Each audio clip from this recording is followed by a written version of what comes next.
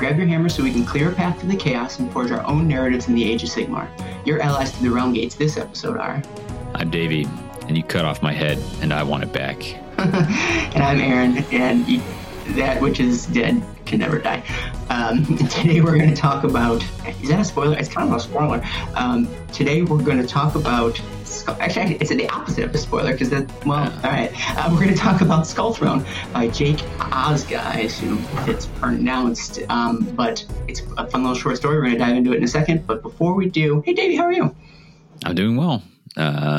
Just got off work this morning, but we had a pretty decent night, so ready to chat a little Age of Sigmar lore, and the fiction. Best thing to chat about. Did you dodge this? How long has it been snowing? I noticed it's snowing right now. Did you get out ahead of that? I did. There were some plans to get out with the kids today, and I stopped long enough to fuel up the car. And I was like, it is awful out here because it is bitterly windy and cold. And so I think we're just hunkering in for a day of video games and board games. My man, my kind of day. Yeah. Right on. What the real parenting success is to train your kids up to be board gamers so that they can break into some of these games a little earlier than it says on the box. Sure, I can't wait. I look at those age ranges longingly. I have a calendar just counting down the days until 7 to 11, or I don't know, whatever. But I got this baby. God, I'll be an old man by the time he's old enough to play games. Dragging you down, yeah. Which is not to say I'm not an old man now. All right, so question for you. Yeah. If you'd be so kind, tell me about what you've been up to in a hobby. Maybe the last hobby that you've done. Maybe a game that you've played. Maybe a book that you've read. I'd love to hear what you've been doing since last we chatted. I think since the last Pocket Realm, I did got my Grimwatch done, but that came up in some of the big story phases. So we'll leave that to the side. A couple books I read were Cloud Cuckoo Land and This Is How You Lose the Time War, both of which I thought were super excellent and would recommend to just about anyone. Cool. And then hobby-wise, I'm trying to decide what warband to paint next because I may end up going to Adepticon for the Grand Clash there. If the world's still not on fire, or maybe it gets on fire by then. I'm nervous. I 2 years ago was the first one I ever signed up for. Obviously, it got canceled last year. Got canceled too, and so really chomping at the bit to go. It really got it in my head that this is something I wanted to do. It's weird to think that I will, maybe not crush, but whatever the step below crush will be if it gets canceled as well for something that I've literally never been to. So I know a lot of other people have a lot more riding on it than I do. Cool. Right on. In terms of what I've been doing, so I think last time anybody in the story phase I talked about, we finished the Scasewald Hunt. Now I'm working on what are the wolf dudes in Underworlds? Rippus Snarlfangs. Yeah, Rippus Snarlfangs. I thought, oh, cool, it's only 3 models. That'd go quick. That's not how it works. There's just as much surface area on any of these things, regardless of how many dudes there are in the range. So, yeah. We'll plod through, and then that'll be all. Every grot thing I have should be put together at that point, and then who knows after that. And in terms of what we're reading, I guess I'm reading still Paper Menagerie that we're doing for book club. Probably 5 or 6 short stories in. That's coming up next week, maybe the week after. I can't remember. I'm liking it. I'm digging it. Some stand out more than others, but so far so good. And it'll be impressive if I even get half of a book read for book club. So almost unheard of. Go me. I mean, again, if you look at the history of the book club, I'm still in the green. I'm in the black in terms of books. Really riding those early days. I'm really coasting on my previous account. But if that doesn't sum up Aaron, what does? I was going to say, coasting on our previous accomplishments, the Aaron Bowler story. I'm not ashamed. I'm not too proud. All right. But that's enough of today. How about we hop into the story phase? You want to take us there, lead us there? Sure. The story phase. In the story phase, we delve into the stories, characters, creatures, and environments of the 9 realms. And our story here A resident of the realm of death faces horror when Chaos Raiders come to their home. Can they survive and turn the tables on their foes? It looks like Fate Mentees and absolute close. I get it. So we're talking about Skull Throne by Jake Ozga. It's a horror story. It was, I believe, an Advent story from 2019, which is weird because we just got a whole new batch of Advent stories that were ripe for the picking, and yet we cast our eye to 2 years prior to pick up this here story. And actually, maybe that's a segue a little bit in terms of, hey, why are we reading this story? I've got an answer. Do you have any thoughts on why we would have read it? Only that we kind of cast about a little. We like finding these. I mean, obviously, Pocket Realms is all about these short stories, and it'd been a little bit since we'd done a horror one. So yeah, I think that's why I was feeling it. But you had additional motivation thanks to your tireless crusading on Twitter. Yeah, well, it's I don't sleep. I just tweeter. But yeah, I'll echo that in that, like, so many of the short stories these days are sort of through that horror imprint, and whether that's just because it's a newer thing or authors prefer to write horror stuff. I don't know. I can't put a finger on what the reasoning is, but like a lot of the more interesting stuff has been under that horror umbrella. A lot of the shorts that I've read, even beyond doing Pocket Realms, have been the horror short stories as well, which I never would have considered myself a horror reader, and yet here we are. And actually, you didn't mention it, but you were posting up what all you've read recently. You've kind of burned through a lot, and that has something to do with managing infants. So you can feed a kid and read a story on your phone at the same. People can't see the pose that I'm doing. It's very convoluted, but and read a book at the same time. And it helps to have short stories because you can read a short story in the amount of time that my slow eater son gets through a bottle. So, I was recently focusing on. Actually, that's a good point. Yeah, that would have been more worthwhile talking up at the top. Is that I did churn through all the Richard Strachan. Damn it! Now I'm never going to get it right. Short stories that he had written. He had written so many horror shorts that I didn't know existed, and so I've been more reading a lot of his more recent stuff. But I think he got his start with Black Library and a lot of the horror anthologies, and I just one after the other ran through them because I love to. I'm a completionist at heart, and if I can read an author's entire catalog, I'm going to do it. And some of them are really good. Some of the best ones I've read, which again is sort of a. I mean, he's right up there in the Black Library authors. I think we've mentioned that. So I need a little more Richie S. in my fiction reading. Richie S. Okay, I'm gonna call him that, so I don't have to muddle through his last name anymore. It was a softball to you to try and give you another option. So. I appreciate it. So those are really good. Back to why we're reading this story. I'm sorry, Jake.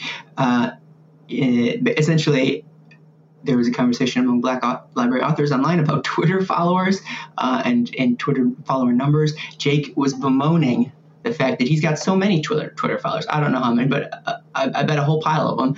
But it didn't feel like to him that any of them were buying his books. And I took that personally and decided, you know what, we're gonna cover one of his short stories. I asked him. He said, he recommended this one. I said, okay, and here we are. So I'll tell you what, I'm not above getting direct influence from the Black Library authors themselves. Line up, my friends, and to tell us which of your stories you want us to talk about, and we'll be happy to do so.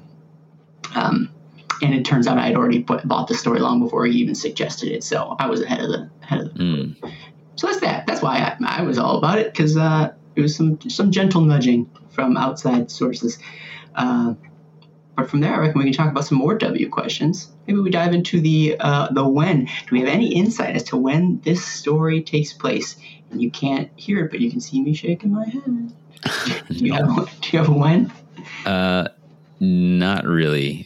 We just know that Chaos Corn specifically appears to be is present in Shyish. And I remember early on in some of the Realm Gate Wars, actually in the Hunt for Manfred, right? Yeah. They made specific mention of the hordes of corn worshippers swarming over large parts of Shyish. And so for no other reason than that is the last place I read that combination of things happening. This is kind of where I placed it. But it could really be any time. Yeah, I agree. I got nothing to add. That sounds about right to me. But then from there, you just mentioned sort of the where. From there, you mentioned the where. Where is the story taking place? It's in Shyish, which obviously lends itself to the horror stories that we would read about taking place there. It's interesting to see, like you said, there were hordes of Khorne folks swarming over Shyish, but like it wasn't necessarily an inherent Khorne-based realm in the same way that Ashi was, or in the same way that Ghyran was Nurgle. So it was sort of one of those left for the taking. Anybody and anywhere in terms of the Chaos Gods could be taking over it, but it's nice to see, or it's fun to see the different juxtapositions of, all right, well, what does it look like when one Chaos God is taking over X realm? What is it? Do they do things differently in Shyish? Do they do things differently in Ghyran or what have you? I don't know that the story dives too much into it, but it's just fun to see these factions or races that in different environments. It lends itself to the variety that is the mortal realms. So yeah, pretty cool. Do you got any weird thoughts?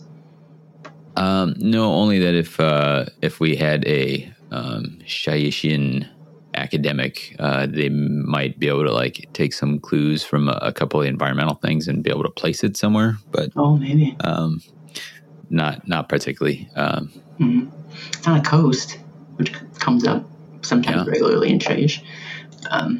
So very neat. All right, so let's talk about who. So we mentioned Khorne, that there will be Khorne followers in the story at some point, but they're not necessarily the stars of the show.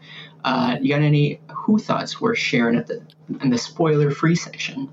In the spoiler-free section, there's some denizen of Shyish, and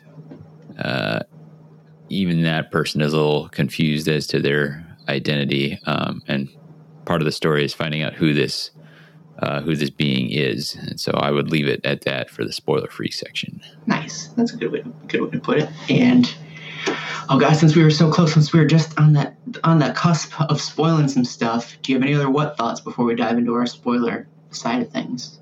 No, I think we've covered them, the dubs. Yeah, I mean, the beginning of the book is sort of abstract and vague, and it's really hard to pin down the what until you sort of get into the meat of the story. So maybe we do that. How about we hop into our spoiler section? Again, we talked about it last time. I need to get a good spoiler bumper.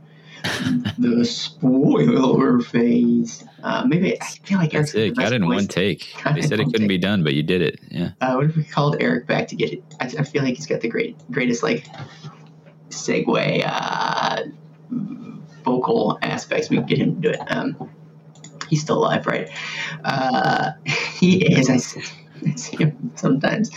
We're going to spoil some stuff. All right, let's hop into the story. All right, so we are introduced, as I mentioned before, to a vague character, which is a vague way to describe something, but like it's an entity, an awareness, something that seems to be drifting through life, unlife, I don't know, in Shyish, around their what was or is currently their home. And so like we get a lot of this inner monologue of this creature. I don't have the words to describe it because you don't necessarily know exactly who or what this is in the beginning. And sort of following through their dreamlike state of existence. David, how did this introduction to this character, how did it hit you when you first started this story? Because they sort of jump you right into it. So I actually read this story twice. It's short enough and we thought we were going to get this recorded several weeks ago. And so I read it there and then reread it to get it fresh again. But when I was first reading, I actually reread a few times. It's like, am I missing something that, it was, I was not sure whether we were reading about, a girl, a young woman, or the ghost or spirit of one. And, because that you're in Shyish, that instantly kind of raises some of those questions. There's some sayings they have, I crouch among the grass and become invisible. And you're like, well, literally, or like, and so that kind of ambiguity was kind of a great hook to grab you in right away. I enjoyed it. And I enjoyed thinking about like, what if we did have something from the perspective of, a night haunt that wasn't sure they were a night haunt. And And then, like both options were interesting. A mortal living in Shyish is always a hard thing to imagine as well. It was one of those things where I'm like, I'm not sure which way we're going, but I'm looking forward to whichever way it goes. In some senses, I had no idea where it ended up going, which is the point of it. While you're sort of left in this mystery, and it's kind of a fun, different type of mystery, and it's not a whodunit. Like part of it is what happened here, but it's also very much who is this? That's a different type of mystery. You're sort of following this character in and out of like dream states, which again sort of lends itself to like maybe it was a ghost. I think around this time she starts recalling some aspects of whether it's her previous life or her actual life. She's constantly mashing up, what is it? She's taking like herbs from around this homestead that she's in and like taking them to sort of numb. Is it some sort of pain, sort of some numbing some sort of existence? I mean, obviously she's sort of drugging herself at this point. Specifically with something from Murgast root, Murgast root. And that also too much of it will paralyze or kill. She's being very careful with how much she's giving herself. Sure, microdosing. So, bad stuff. I'm trying to remember because I didn't read it immediately. Like we said, I read it a few weeks ago. Do we get those glimpses of like the flashback of what we think might have happened to her before her visitor comes? Yeah, she sees three. She describes three kind of warriors that kind of emerge across the fields, and one's dragging an axe, and another is carrying a head, and one's actually dragging a young girl, and then she sees that young girl, and it's like, oh, it's me. That's right. I forgot about this. This is when they cut my head off. And you're like, oh, you are a ghost. And then she kind of wakes up or goes back to sleep. And you're like, oh, wait, maybe you're not? I don't. But there's this, that's kind of like the precipitating incident. It feels like for her current state, whatever that state is this kind of brutal decapitation, almost casual, right? Like it's not any kind of contest, but skulls is skulls, I guess. So big or little. It's kind of, I don't know if like is the word, but the beauty of being in Shyish is you can replay the image of your head getting chopped off, and that doesn't seem out of place at all in the realm of death. Like in some ways, that doesn't quite give you any sort of insight as to what you're dealing with here yet. Like it still could be anything when you see your head get chopped off. Like it doesn't answer the question, whereas I feel like maybe it answers the question somewhere else, or that it gives it away clearly as to what or who we are. Also, while she sees this vision, she hears this grinding sound, I think, like sort of buzzing through her head as well, that she can't necessarily place. It's burst with these visions and sort of visual and auditory hallucinations or visions or whatever of, she even describes it as a throne of skulls. And it's the grinding of teeth, the grinding of bone under the immense weight of this impossible to see thing. And she talks about a burning eye holding her in silent regard. We are no strangers to death, we who live in his realm. I am no stranger to death. It has always surrounded me, but this is not a vision of death. This is violence. And you're like, okay, I know what we're looking at, even if the other things didn't do, but I thought it was a really cool way of presenting it. This person who doesn't know necessarily what corn is, but gets, so not like, oh, sweet, it's corn, or, oh, bummer. They're like kind of, it feels like a cool show, not tell moment for me. So isn't it nice? Like that's a certain type of irony. I can't remember. I can't call back to my high school English classes enough to know. It's not cosmic irony. I don't know, whatever. The irony of like the reader knows, but the character doesn't know. So whenever those pop up, you just feel so smart. Good job making me feel super intelligent, Jake. It's the Leonardo DiCaprio meme where he's pointing at the TV. Oh, I know that one. So that's always fun to get. So I believe it's soon after these visions that she sees of the time where she got decapitated by what I think we can assume are corn followers. Mm. Again, out of the mist comes, and sort of not in a bit, well, it doesn't seem as if it's in a vision, but maybe it is a vision. She again sees a lone individual come out of those mists heading towards. What gives her the sense that this is real and not just her recurring dream is that he's singing. It's like, my dreams don't sing, and he's singing this ugly chanted song. So she kind of figures out that this is real life. Is this real life? IRL. Yeah. And so the idea is that she's constantly trying to stay hidden or stay invisible. If she says she's watching this, and so she's kind of stunned a little bit. Like, she's like, should I run? Should I hide?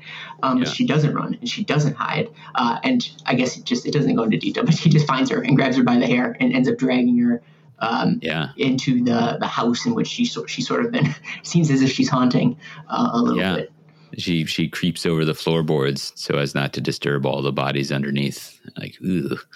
And I like to, the presumption is that they're there from the previous violence, but maybe that's just how it is in Shyish, right? Like maybe there's just always a bunch of bodies under the floorboards or whatever. But then this warrior kind of hurls her to the floor in the house where she's boiling her big cauldron of Murghast root stuff. And then when he strides, not stepping carefully, he goes right through the fragile floorboards and crashes down below. And gets tangled up. He's incapacitated as he breaks his leg. So he's kind of moaning and groaning down there. And that might only be temporary for someone blessed by corn, but she takes matters into her own hands. What would you do if there was the incessant moaning down below? I just wish he would shut up. So she takes her boiling cauldron and just dumps it on him. And then of course he lets out his guttural screams as he's literally being boiled alive down below. First of all, that's hardcore right then and there. But what's worse is that's not enough to take out one of these followers of corn. So he lives through it, but he is in rough shape between his broken leg and his scalded body, and what was sort of his, I don't know, he was loud before. He has been reduced to a whimpering sort of mess down below, but it's clear that he's still alive. But at the very least, it allows these two to have some quality alone time, right? So now that he's less of a threat, I suppose, they can sort of chat about the current state of affairs. He sort of talks about, he's like, wait, we killed you. We were here before about, I think it was like a year ago or something. How are you still here? And then she tells, I'm a ghost. I'm a spirit. She says, am I a ghost? Am I a spirit? She echoes his question. Oh, gosh, there you go. I misread that. Maybe I'm just filling in what I want it to be, essentially. So she says, am I a ghost? Am I a spirit? So again, it's because of this now, it's still unclear, but at this point in the story, I'm being led along this path. Oh, it's obvious that that's what she is. We're in Shyish. I feel like this is the classic setup of the ghost sort of getting revenge on its murderers. But after this conversation, our main character makes a decision. She decides, you know what, maybe I need not sort of live this existence anymore. I'm going to start taking matters into my own hands. And so I think she goes and grabs a spear.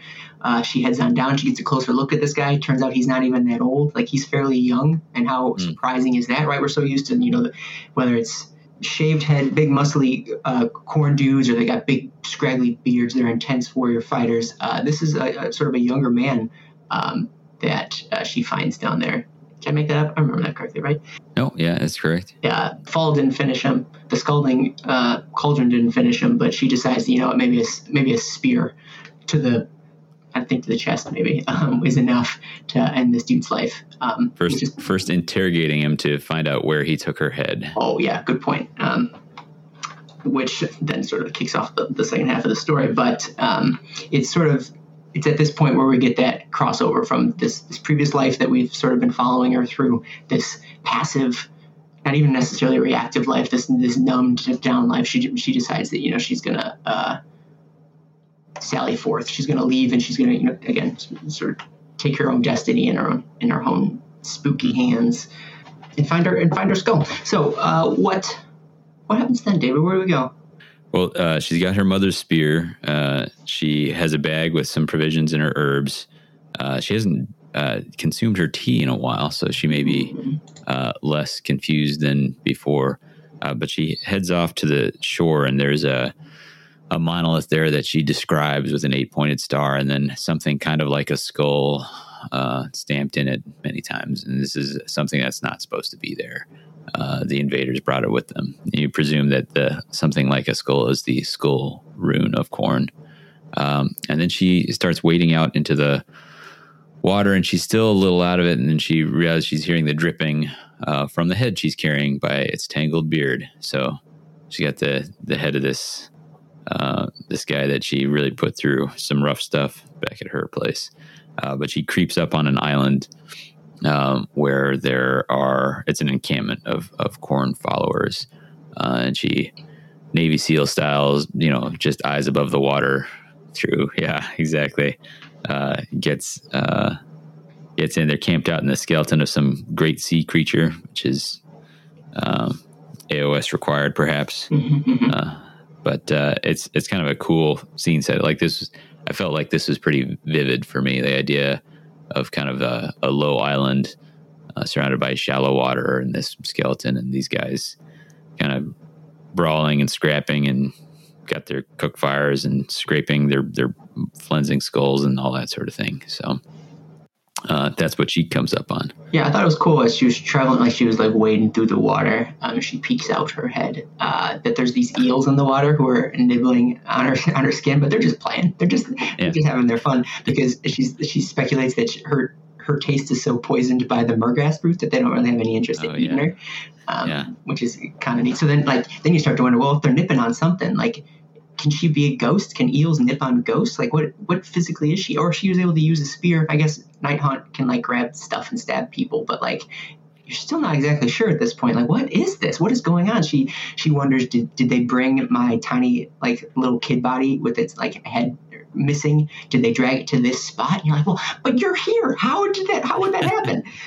So it's again, it's such a daze. Even when she gets a little bit of clarity, you're still in this daze, and sort of you get sort of this misty setting as well, and he does a great job sort of describing how she's crawling through the water, and you're even with her clarity, you're still in this dreamlike state. It doesn't necessarily clear it. You don't feel any more clear as to what specifically is happening here. And I think he did a great job setting the atmosphere for what we're experiencing here.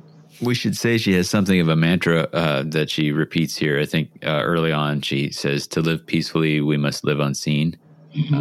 And then the piece that gets repeated again is "to live peacefully," which is kind of a flip of a couple things here. To live as opposed to die, which realm of death, and then peacefully as opposed to the god of violence here, Khorne, who's got a presence here. So that's the piece that she keeps saying is kind of in opposition to what these Khorne warriors are about.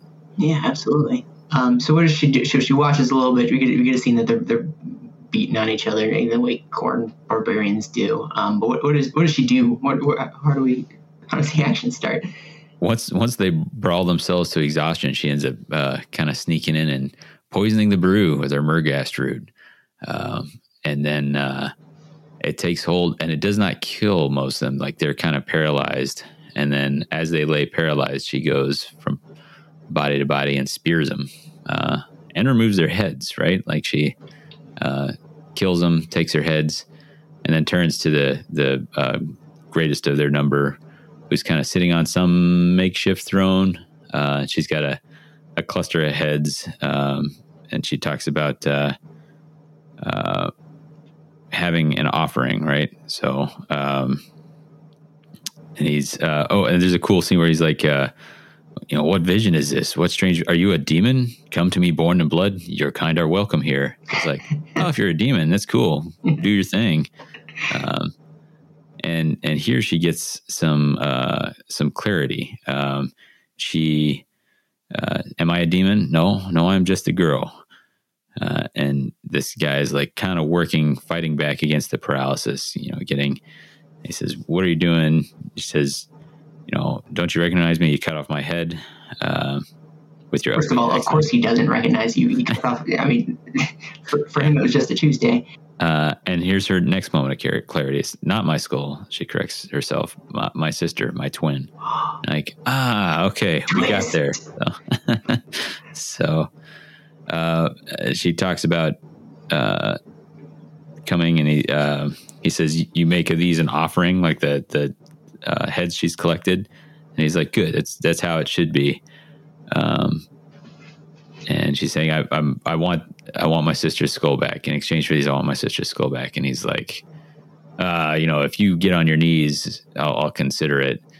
And she's like, no, you misunderstand. This is not an offering for you. This is an offering for someone else altogether. Yeah. Second kind of twist, right? That's not where you see this going per se. No, not at all.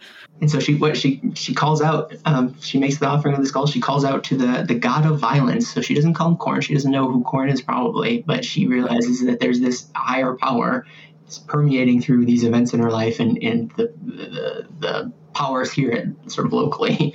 And she makes that offering, sort of succumbing to the violence and succumbing to Korn. And then does she hurt herself?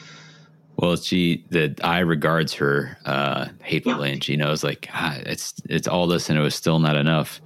And she's like, I have so little left to give. But then she figures out what little left she does have to give, and so she plants the spear in the sand, and then basically, I don't know if she managed to fully decapitate herself with it, or if it's just a kill. But she drives it through her neck into the base of her spine, and her thoughts are like cut off right as that happens. Yeah, and she's together again with her sister, but in a pile of skulls. Well, yeah, it's gonna be hard to cut, but in a pile of skulls, right? She's not going to the classic Shayashina afterlife, but no, she's joining her sister in the skull throne, which I guess is better than nothing, I suppose, if that was your driving animus to get that accomplished. Plus, I mean, Korn likes skulls, but he likes blood too. I'm sure she bled out like on the sure. Spear thrust. So I mean, it's all good for the big red guy. And that is the story. And like I said, I did not see it going that way. Yeah, really. But what a fun surprise. Quote unquote fun. Fun. Yeah.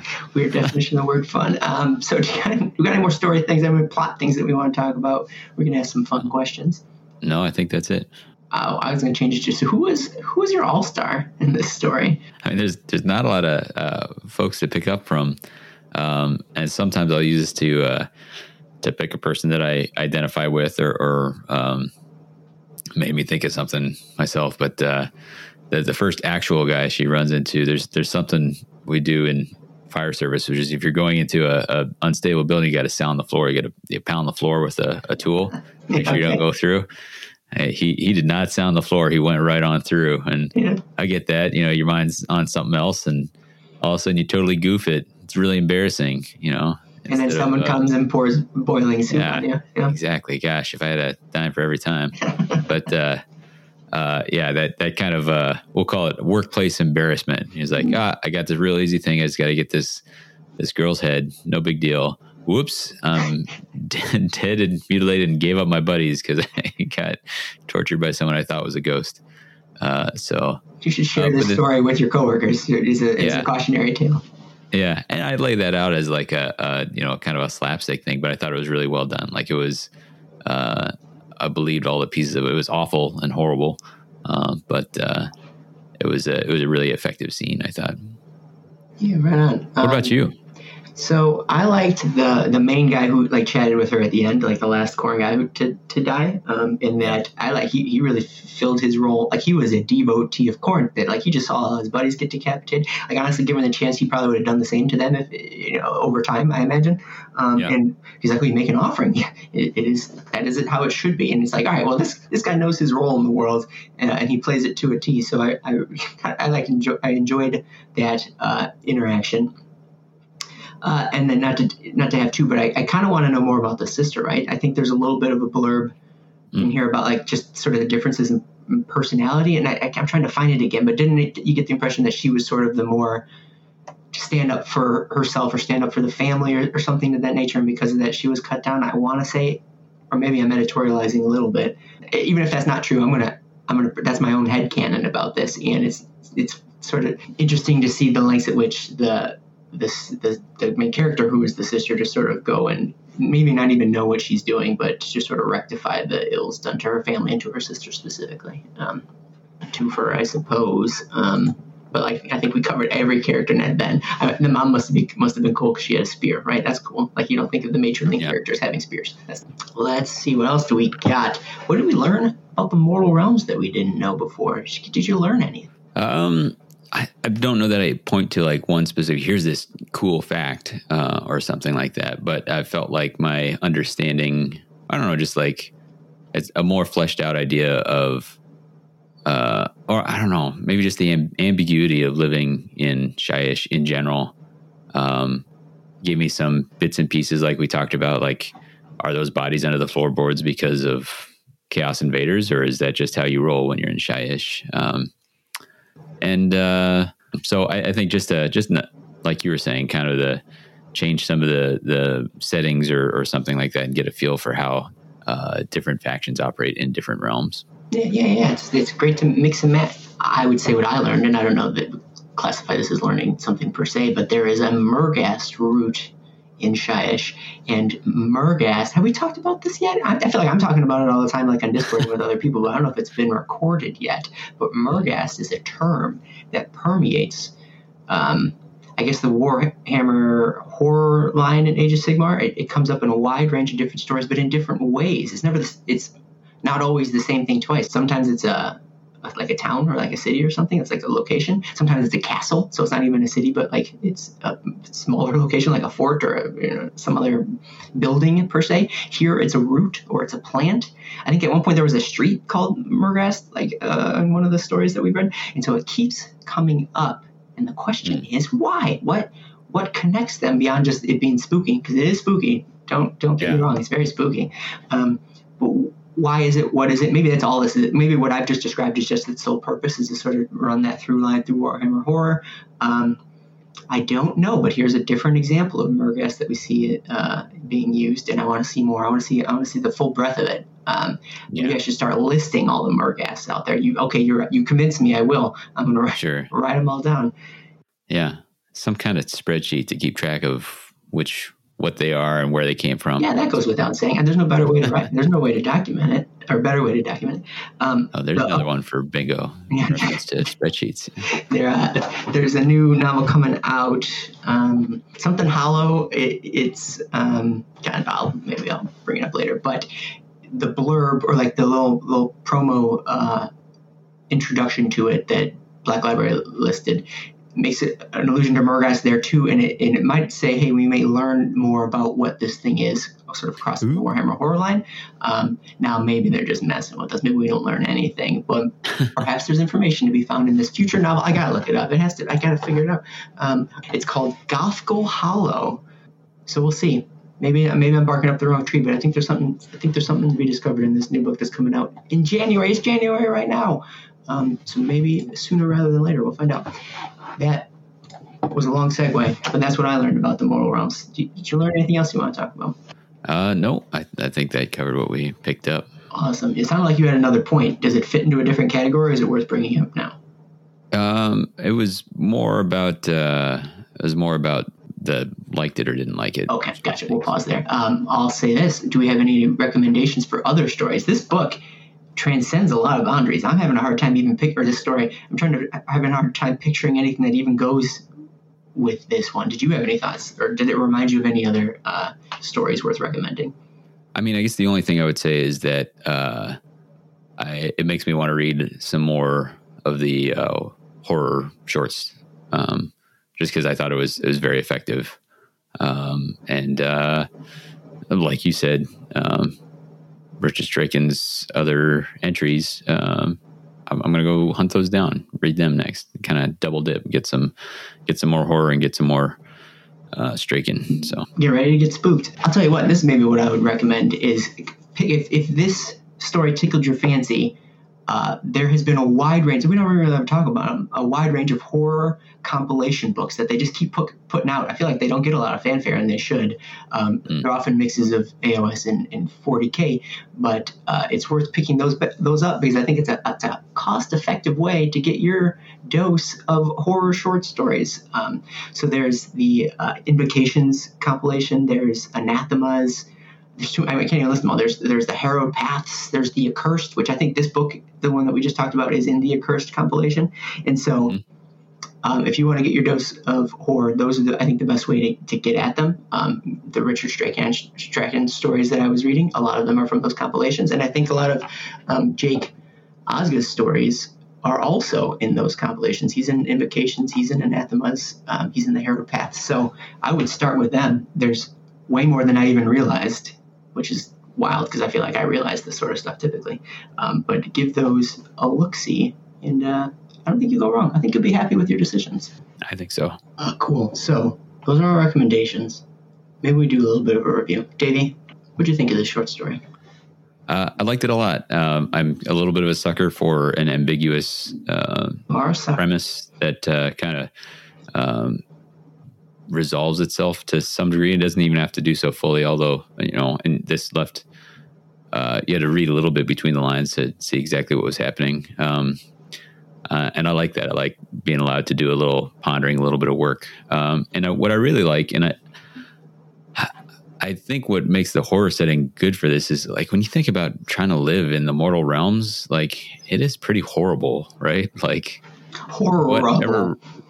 Whatever realm you like, if you live in, Gur or Gyran, everything's living there is trying to also kill you. Like, it's rough stuff. Like I think life is rough. But what this did well is it brought it down to, really, I mean, I say low stakes. Obviously the stakes were high for the characters involved, but, it wasn't like the fate of the realm or the fate of one of Sigmar's new founded cities or an entire Dawnbringer crusade or something like that. This was like one person and their family that was already gone, and a little revenge story. And I think I really like it when the stakes are kind of dropped down sometimes. Like if the stakes are always all the way high, then they're never high. Like there needs to be some difference in scale and scope, and that's what this sort of story does for me. I thought he used some nice. He did a good job with his sort of metaphors and language. I thought there were some turns of phrase that I really enjoyed. I liked it through and through. So I will give it 2 out of 2 decapitated twins. Oh no.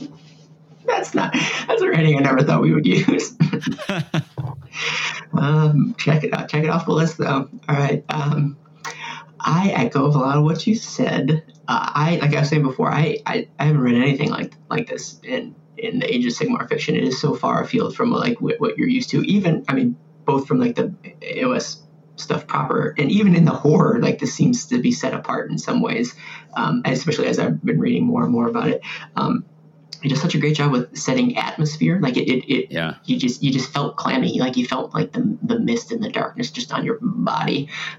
It's in these days it's hard to like deliver a sufficiently satisfying twist. And I feel like I was twisted all over the place by the end of this story. I didn't see the twins coming. You always gotta. That's the thing, is you always gotta assume there's a twin involved, and then you'll never be tricked. But I really liked that aspect of it, and it's yet another one where we don't need big fancy battles to make for compelling Age of Sigmar stuff. Sometimes you just need somebody stabbing a bunch of people with a spear who can't fight back. Classic Age of Sigmar, but you can't replicate that on a battlefield necessarily. I mean, there's one other thing I remember. I like that.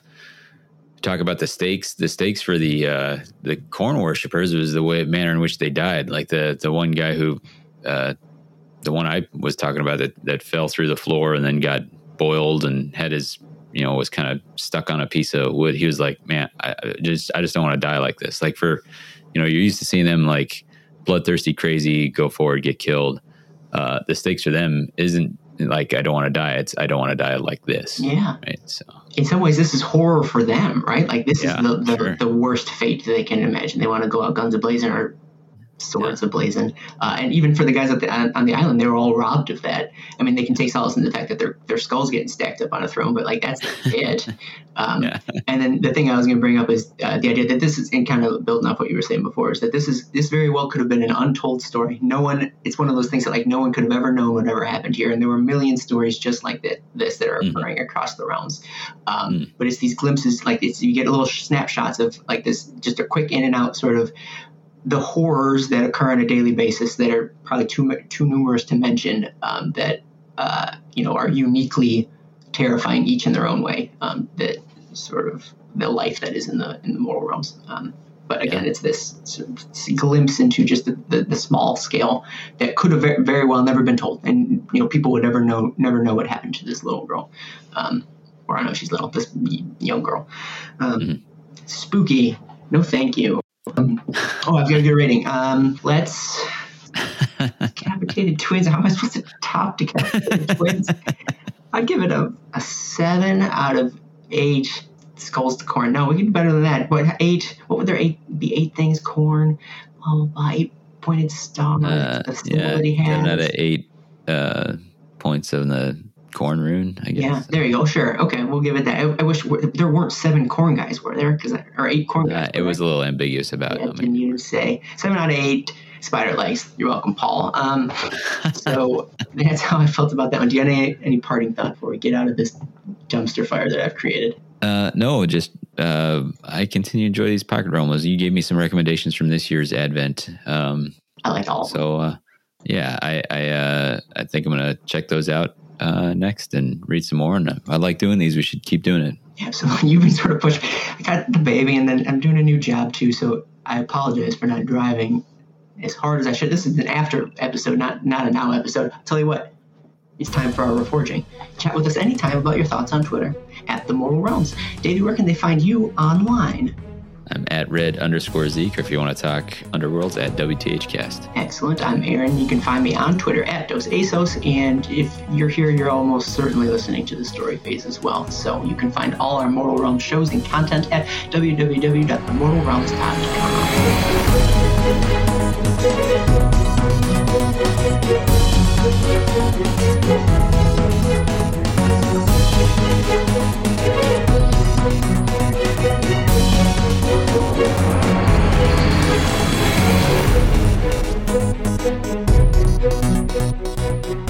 Hey everybody, I'm Aaron, you're the listeners, and this is a Pocket Realms Anthology. 3 episodes about 3 short stories in the Age of Sigmar. Now that we've got that squared away, if you're digging what you're listening to, and if you made it this far, I'm pretty sure you are, hang on to your butts because you've got a couple more coming up. And if that is not enough to whet your appetite for Black Library Babylon, then head on over to patreon.com/themortalrealms or themortalrealms.com/Patreon to find even more Pocket Realms waiting just for you. And I do mean it. They ask about you all the time. They say, Aaron, when will they come to save us? And I say, soon, little Pocket Realms. Soon. Dear listener, don't make them wait any longer. Anyways, that's about it. Enjoy.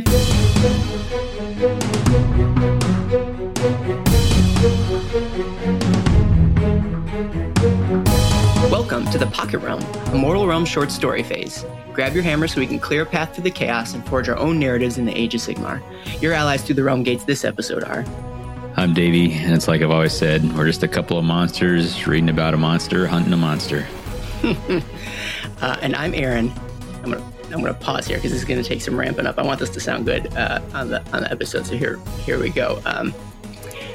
The Monstar game, I'm telling you. Pass me the rock, now I'm headed to the basket. Get up on my way is what you better do. My tactics is unsportsmanlike conduct, you better ask it. And today we're going to talk about monsters. A little short story by Noah Van Nguyen. Is that Space Jam? Is that what's going on there? It is! Good job! Oh, man. When I think monsters, I think Monstars. All right. Where my brain goes. It's hard to find it. It's not on Spotify, man. It's hard to find it. They're probably in my parents' house somewhere. Probably still have that soundtrack, and I'd love to get it because most of the songs aren't on Spotify or like would it be on cassette or compact disc? CD at that point. Yeah. Oh, ooh la la. To show my age, we went for like my friend's birthday party. So it was out when I was a school age child. I grew up in Chicago, big Michael Jordan fan. Very formative movie for me. After this, want to do a Pocket Realms on Space Jam? I do very much, and we can lace into the new one. Ooh, not good. Hey, but we're not here to talk about Space Jam. We're here to talk about some awesome Age of Sigmar lore. But one more thing before we do. Hey, how you doing, Davey? I'm doing great. Good. Got a little bit of time off work. Got some hangouts happening, and it's good. I got to play some games last night. That was refreshing. Ooh, I had sounds refreshing. Yeah. So, how about you? What's going on? I'm doing A-okay, doing just fine. It was chilly for a while. It still is chilly now, but it also was chilly before, which is true because I walk test to school, and so I'm an inside kid. That's kind of my jam. So I have not taken to this cold weather environment at all, despite living in Wisconsin for a very, very long time. I would love if you could tell me tell me what you've been up to. Maybe some of the last hobby that you've done, or games that you've played, or books that you've read. Give us a glimpse into what you've been doing. Well, games wise, I've been playing some Rivals matches locally, and they're delightful. I like them because it feels like I mean the test is like, is it because it's intended to pull in players who are not familiar with the game and don't have to go through all the deck building. But it's really fun for me to find a way to use all these cards that are not optimal, and to try and understand how the deck fits together when you haven't gotten to, custom pick everything in there. So I quite enjoyed my experience with it. So that was cool. And I'm reading a couple books my sister sent me over break. I don't remember the last time we talked, but I'd read this, but This Is How You Lose the Time War. Just read that. It was an excellent read. And working through Harrow the Ninth, and it's part of, I think, the Locked Tomb trilogy, maybe now quadrilogy series, whatever you say. It's maybe not my favorite ever, but it's so different from a lot of things I've read. And I think the author is very talented. Tamsin Muir, I believe. I think she's from New Zealand. So very cool. And I may put it forward to our book club, the first one, see what people think. So. Nice. What was it's? I heard, maybe I'll cut this, but the blank the Ninth. I feel like I've heard the Ninth before in a title, and it must be this book. Or are there other ones that are something the Ninth? So it's Gideon the Ninth, and then is the first one, and Harrow the Ninth is the second. Gotcha. Okay, so I knew that there was something that. Because I didn't recognize the first word, but yeah, I see. So it's come up on lists and things that I've must read. I think it's pretty impressive. It has a lot of different tones going on, and somehow it doesn't trample itself by switching back and forth between those tones. And I appreciate that. It's quite a feat from this author. So very neat. All right, what have I been up to? So I have started working on assembling Daughters of Cain after doing a whole bunch of Underworlds warbands, and in fact, I then segued that into the Coven warband for Blade Daughters of Cain. Yeah. Yep. So middle of that, and plus all the other Daughters of Cain stuff that I have. Just hours ago, they announced another battle box, which both makes me ecstatic and despondent because it's too many. It seems really fast on the heels of other ones. But I was wondering if maybe they were holding some of them back, and now they're using them to catch up. Who's to say? But so there would be more Daughters of Cain in there. So the question is will I be done by the time that releases? I don't know, listener. So that's what I've been assembling. No real games to speak of, though we will start doing some Soulbound here pretty soon, which is I'm excited about. Most everyone I'm playing with has so very little exposure to the Age of Sigmar. I think maybe most of their exposure is whenever there's new models, I shove the pictures of them in their faces. That might be the extent of it. So we'll see how that goes. I think I saw a screenshot. It looked like quite a large group going to be involved. Some of them were duplicative characters listed out. Oh, I see. One individual, so it throws the numbers off. However, it is a larger group than I'm used to playing with because Soulbound's a great game and I really like it. But I know my friends, and the chances of all of them sticking through it are very, very slim. And so I'm overestimating so that when the inevitable, you go in and accept some attrition. And then, exactly. So I'm overstaffing it currently. What is it? Acceptable losses on the way. So. And they won't listen to this, so I can say there's plenty of potential acceptable losses, and I'm just kidding. And then as far as books I'm reading, I just fired up. We're reading All You Need Is Kill for book club, which I've been dragging my feet on getting started, though I guess we did just sort of pick it. I heard it's pretty quick too. So. Yep, agreed. So I saw the movie a long time ago, so it's a good. I did too. I thought it was pretty good. Yeah, we're right. So that's that. Enough of that. Let's talk about what the listeners came to here to listen to. Sure. Listen about. Dang it! Nope, that was a mangled sentence. Let's jump into some Age of Sigmar lore. Let's talk about Monsters by Noah Van Wyn in the story phase. Hey, Dave, you want to do the story phase? The story phase. In the story phase, we delve into the stories, characters, creatures, and environments of the 9 realms. While tracking an elusive greater demon in Shyish, Indrasta is caught in a trap with an old mortal enemy of Sigmar who challenges her perception of what makes a monster in the mortal realms. It's actually whilst tracking, so you're gonna have to do the whole thing. Awkward. How about I'll give you a few whilsts, and you can. I can pick one. Whilst. One of those is gold. You just have to find it. Yeah, well, I'll just have to sift through the whilsts. Hey, so you are like when I imagine you editing, you just kind of dress up as a prospector, panning for gold. Well, you see a big here. beard and there's gold in them dar waveforms. I was gonna say that. All right, so we're gonna stay spoiler free for the time being and get through some W's, both wins, but also questions. Why are we reading this book? I can't remember exactly. I feel like maybe I pitched 1 or 2 stories to you in my pitching. What spoke to you about this one? I think I knew that you're reading another book by this author and you're excited about it. So I said, if you're excited about this author, let's do it. So, and then also it felt like doing something from this Advent would be a little more timely than not.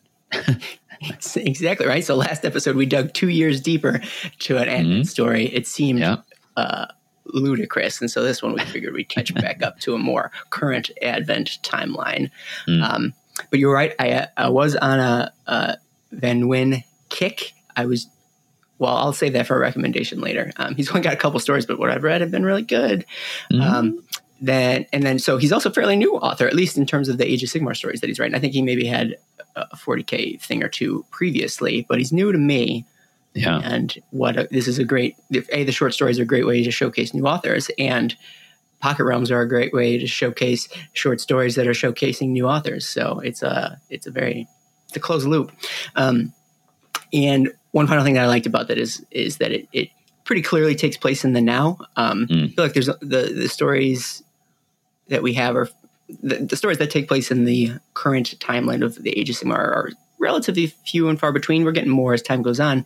But I'm always, everybody knows I'm always on that cutting edge. I'm always on the front lines. And so it's what everyone always says about you. Saying it constantly. I wish they'd stop. So that's another reason why I wanted to pick this one up. All right. So moving right along to some whens, and I was just touching on this, but when does this story take place? David, did you get any hints as to when this was occurring? Yeah, it had some obvious signposts. The fact that Indrasta is there is a sign that it's post Broken Realms, and then there's references that firmly place it post Broken Realms, Age of Beasts. Indrasta, we know, is out there hunting Kragnos. Is kind of her reason for being these days. And so that means Kragnos must be loose as well, or is likely to be. Mm-hmm. I enjoyed this. I enjoyed the fact that it was given a time more than I would have guessed. I was like, oh yeah. All right. Like, I don't know. It made it feel that little bit more consequential. It's not a thing I need by any stretch of the imagination, but it was cool. Like, it give you a little more to chew on, I guess. feel like there's been plenty of stories that we've read recently that haven't had a confirmed place in the timeline, and I don't think any of those stories were worse for it. But when we're given that information, I like it. At one point, somebody also mentions what happened with Morathi here in this story, so that has sort of occurred in common knowledge as well. So it's after all that. So if you folks are looking for stories that are in the Age of Beast, here's one. We're serving it up to you. All right, how about a where? Where does this story take place? Again, I'll ask you. Where are we at? Shyish, and I don't know if it's more specific than that, but I don't believe so. I mean, they maybe talk about a realm gate that might have been important, but I've never heard of it before. Maybe they didn't even give it a name, but it somewhere in Shyish. It doesn't necessarily inform the story all that much, except for the fact that in some ways it points out that we're sort of in an afterlife, which is what Shyish is made up of. So that's not inconsequential, but it is sort of tangential to the story that we're being told here. But yes, Shyish. And then finally, who? We talked about Indrasta and all the baggage that comes along with her. She's hunting Kragnos amongst many other things. I mean, she's not so single-minded, focused on one quarry. Query? One question? Query. Into a quarry. And so, but she's got time to hunt all sorts of things. And she's on the hunt here as well, though it turns out she gets diverted at some point. And as the little blurb up above mentioned, she does come face to face with some sort of ancient character that I think we're going to get into more. I should hope so. Yeah, all right. Finn, done. Get into more in the rest of the episode, but so as to not to spoil it, maybe we'll leave that vague. Do you have any other who's that you want to bring up? I think that's about it. I think anything else is kind of spoiler territory. So agreed. So let's get off the leash a little bit. Let's run wild. Run roughshod on those spoilers in the spoiler phase. Dang it. I keep talking about this. What's she going to do when Spoiler Mania runs all wild on you? The spoiler phase. You guys can't see, but I got real with a fist and everything. It was great. All right, let's jump right in. I'll admit, right out of the gate, maybe I was talking about it before, and that Indrasta doesn't really do it for me. Like I don't necessarily consider her the potential for an interesting character, at least going into this story. She's Sigmar's huntress, seems kind of one-dimensional, likes killing stuff, and that almost seemed confirmed for me as I started reading this story. She's at the head of these anvils of the Heldenhammer in Shyish. Those often go hand in hand, and they're fighting through waves of enemies. She's hunting this Lord of Change, and I'm like, oh, this is a killing a Lord of Change story. It's full of monsters. Hence it's in the title. Blah. Yeah. Okay. Yeah. I mean, I'll be honest. I got the first, half page and I was like, okay, I think I know what this is. And then I'm not feeling it right at this minute, and decided I'd come back to it later. And I'm glad I did. Right. So it does take a time, because it does not remain long in that territory. So. And with a story that features like Tzeentch a little bit, you should be prepared for twists and turns. But of course, it's not even Tzeentch that's causing the left turn in this story. But let's not get ahead of ourselves. We'll get there. Indrasta's flying around. They're in a flying V formation. She's got prosecutors behind her. They're going in for the kill. Night Venator's in there somewhere. Yeah, it was fun. I like that. I mean, it's always the age of the Stormcast Eternal Army I want to do is the one where they're all flying. It just seems cool. Aerial assault. Yeah. They're getting in close. She's diving. She can't pull up. Prosecutors are getting picked off left and right behind her, but she's leading in the fore. She's got her sights on this Lord of Change who's casting spells and doing nonsense in front of this big realm gate. Doing nonsense. Yeah, doing nonsense. She doesn't care about the losses that are going on behind her. She's not part of the Anvils of the Heldenhammer. They're just there cheering her on, but she's really, of her own mind and sort of of her own volition, on this hunt that she's trying to take down this demon. So despite saying I wasn't hooked, I feel like I'm still getting pretty animated about this scene because that's the idea. It's supposed to, it's amping you up because she's getting closer and she's getting closer. She can't pull out now. She's got her spear ready. She lands and she's going to throw it at this Lord of Change. And he it dissipates into a cloud of, again, nonsense, feathers and like magic, and the spear. Impossible geometries. Don't look for any cubes in here, man. That's too possible. And the spear goes flying. It's Galmaraz's sister spear, so there's some parallels there too, because it gets thrown at this demon, and it disappears into nothing. As it doesn't even impact the swirling mess of magic. It just sort of disappears. And she stutter steps, like, what now? Like, there's this, the demon's sort of gone, or like it's not in any sort of shape that it was before. Her spear's gone. She was so confident that this was going to be the kill shot. There's this moment of doubt, like, hold on. Like, I was sure that was the kill shot. Like, what? How did this happen? The spear, it doesn't matter. What's it called? It's called Thengavar. Thengavar doesn't miss. Yeah. And yet it's just gone. So I imagine that's kind of what Sigmar was like. I think after he threw his hammer, everyone sort of pulled him back and said, no, man, you got to get out of here. Like, instead of getting yanked back by her, brothers in arms, it's around here that the floor gives out, or the ground gives out the floor. I don't know. Ground gives out beneath her. I'll pause there. Did anything about this battle scene grab you? Anything else you want to talk about? Because we take a market shift from here on out. So. I feel like and I've not read as much as you have, but I feel like the parallels with, was it the Battle of Broken Skies that Sigmar lost his? Burning Skies? I can't remember Broken the difference. Skies? Oh, I'm so sorry, listeners. I let you down. One of those, but yeah, I know everyone knows what you're talking about. Yeah.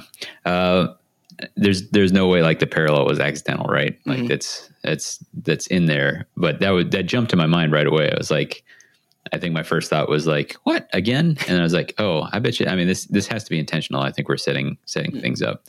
But yeah, fool me once, shame on you. Fool me, won't get fooled again. I don't want to admit this to anybody, but it only occurred to me while I was talking about it right here on the microphone. While reading it, it didn't. It just dawned on me right now. Or I mean, like when I was saying it, I'm like, wait a sec. Oh yeah, okay. It's one of those things. Once I get in the groove, it's like shower thoughts. So we should do this podcast in the shower. Think how sharp you'd be. He's so good.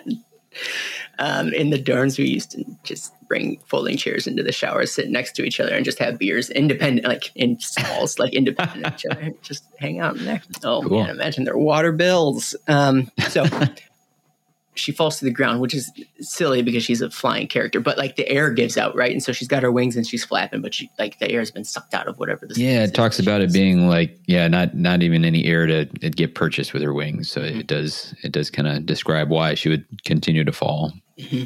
And plummets, I mean, not perilously so, but plummets down into a pool of water underground. And so she's kind of left here with her thoughts for a bit. She's kind of stewing and steaming, given that, I just threw my spear, it disappeared. Like, what's happening? How am I here? I got trapped. And so she's a little bit embarrassed. She even talks about, like, she's like, I'm embarrassed and I don't want to face anybody right now, having them known that, like, that just occurred, I think. Maybe I'm editorial. Well, there's like, I got to get back so that to complete this, so that the anvils up there don't sacrifice themselves in vain. Like they're holding this line for her to complete this job. Yeah, and she can hear the fighting going on. The screams and the rocketing of lightning, so she can tell that. I mean, she's kind of needed up there too. But it's around this time that she notices that there's a tree in this like underground cavern, which trees aren't typically known for being an underground. I don't know. I'm not an arborist, but they're not normally down there. I'm no treeologist. Yeah. Well, then again, maybe I don't spend a lot of time in holes in the ground. Maybe they are down there. Who's to say? And then that tree sort of guides her attention to, it's not only a tree down here, but actually a little camp has been made below the ground, and it is being populated by, that's a weird way to phrase that. Occupied by? Yeah. That's better. A large, man, but there's more to it than that. He's covered in like a coal, or like she's got like charred skin. He's massive. He's got some sweet black braids. There's cracks underneath his char, and it looks like he's got like bronze skin underneath it. Super long mustache. Yeah, right. So, I mean, I should have led with that. That's the best part. It's hard to even notice the other stuff when faced with the mustache. So he's described in a way that I don't think I've ever seen anything in the mortal realms described this way. No. It's one of those things, as they introduce something, you're like, well, the character witnessing this being is unfamiliar with what it is, but I probably know what it is. And then as you read a little more, like, nope, I don't. I do not know what's going on here. Was he tall too? Was he like giant-esque or ogre? Big boar of a mortal, like an ogre son. Ah, that's what it was. All muscle and just enough fat to provide protection from a good blade. Like she's really sizing this dude up. Like she's like, what's your BMI? What kind of like fat percentage are we talking here? And his eyes were what she most noticed. There's smoldering red gems enchanted with formidable magic. Oh, yes. And there's a moment. It's like, hey, who are you? Who are you? And it's almost like immediately they get into a verbal sparring of words. Well, the first thing he says before they even kind of lay eyes on each other, he says, Sigmar? Mm-hmm. Like, so this is somebody who, I mean, probably most of the mortal realms are familiar with Sigmar, but his first thought is Sigmar is here, which is an interesting hot take to get when somebody first shows up. Yeah. And I guess she also notices a giant axe leaning up against a tree, which is, I think, Azerian. She can tell it's of Azerian make. Mm-hmm. So that's significant too. Yeah. So he says, "Oh no, you're not Sigmar." She introduces herself. I am Andrasta, and she rattles off a whole bunch of impressive things about her. She's like, "Well, why would you think that Sigmar would come here?" That's kind of a weird thing to ask. So then he gets defensive about that. He's like, whoa, you came into my house. Like, who are you to start asking all these questions? And all the while he's sort of eyeballing this axe over there. And so it's a classic, a little bit of a standoff. She sees that he's eyeballing the axe. He sees that she sees that he's eyeballing the axe. It's very high tension at this point. And I think it's around this time where he actually makes a move for it. He lunges for it, thinking that he's going to get his hands on it. But Andrasta, even despite her recent mini defeat, is quicker because the dude's kind of old. Like, he's a little bit anxious. She sort of surmises that he's seen better days. He's not as quick maybe as he would have been. She gets to the axe, or not. She gets between him and the axe first, blade to his neck, and then this is where they start getting into nitty gritty details. Best time to have a conversation. Yeah, right. That's when one person's got a blade to the other person's neck. Which is why these episodes are so worse, because we're doing them remotely, because there's no blades to the neck. Yeah.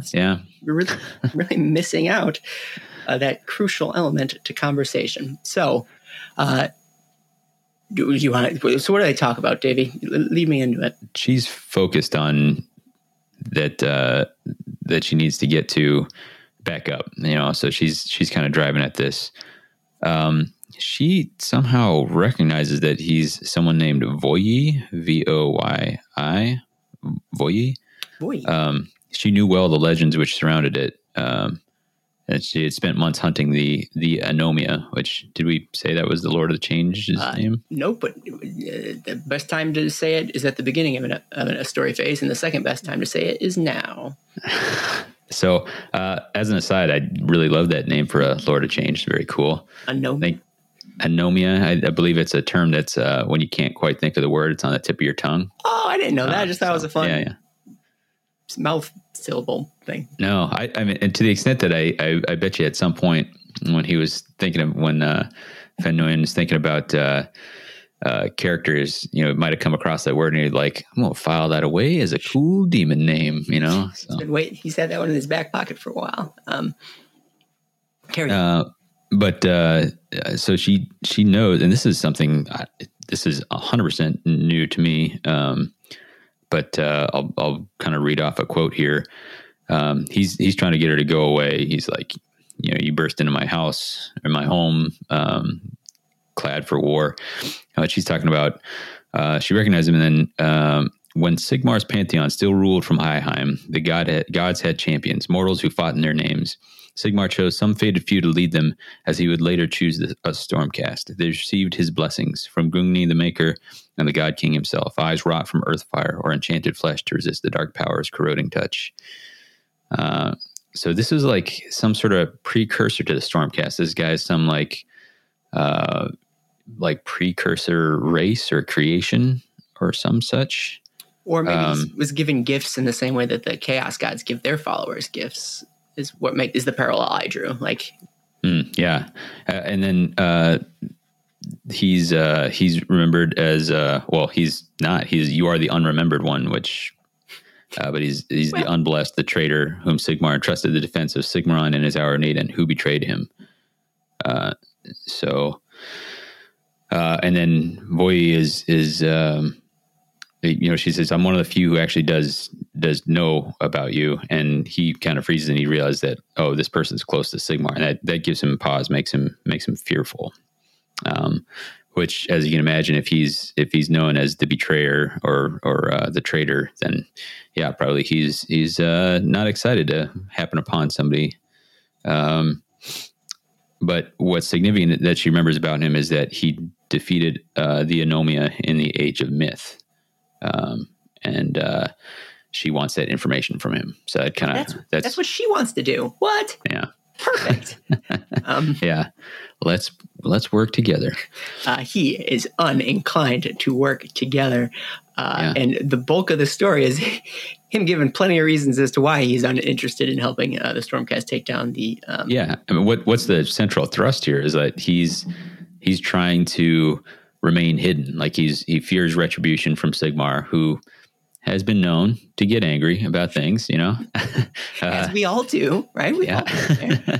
And his point is like, I'm not going to tell you how to, like, if I tell you how to beat the Anomia, then you end up going back to Sigmaron and letting Sigmar know that I'm still out here somewhere, and then I'm in trouble. So I'm not going to give you information that is going to help you get me found out. And what's worse is she's like, "Yep, that's true. That is correct." Yeah.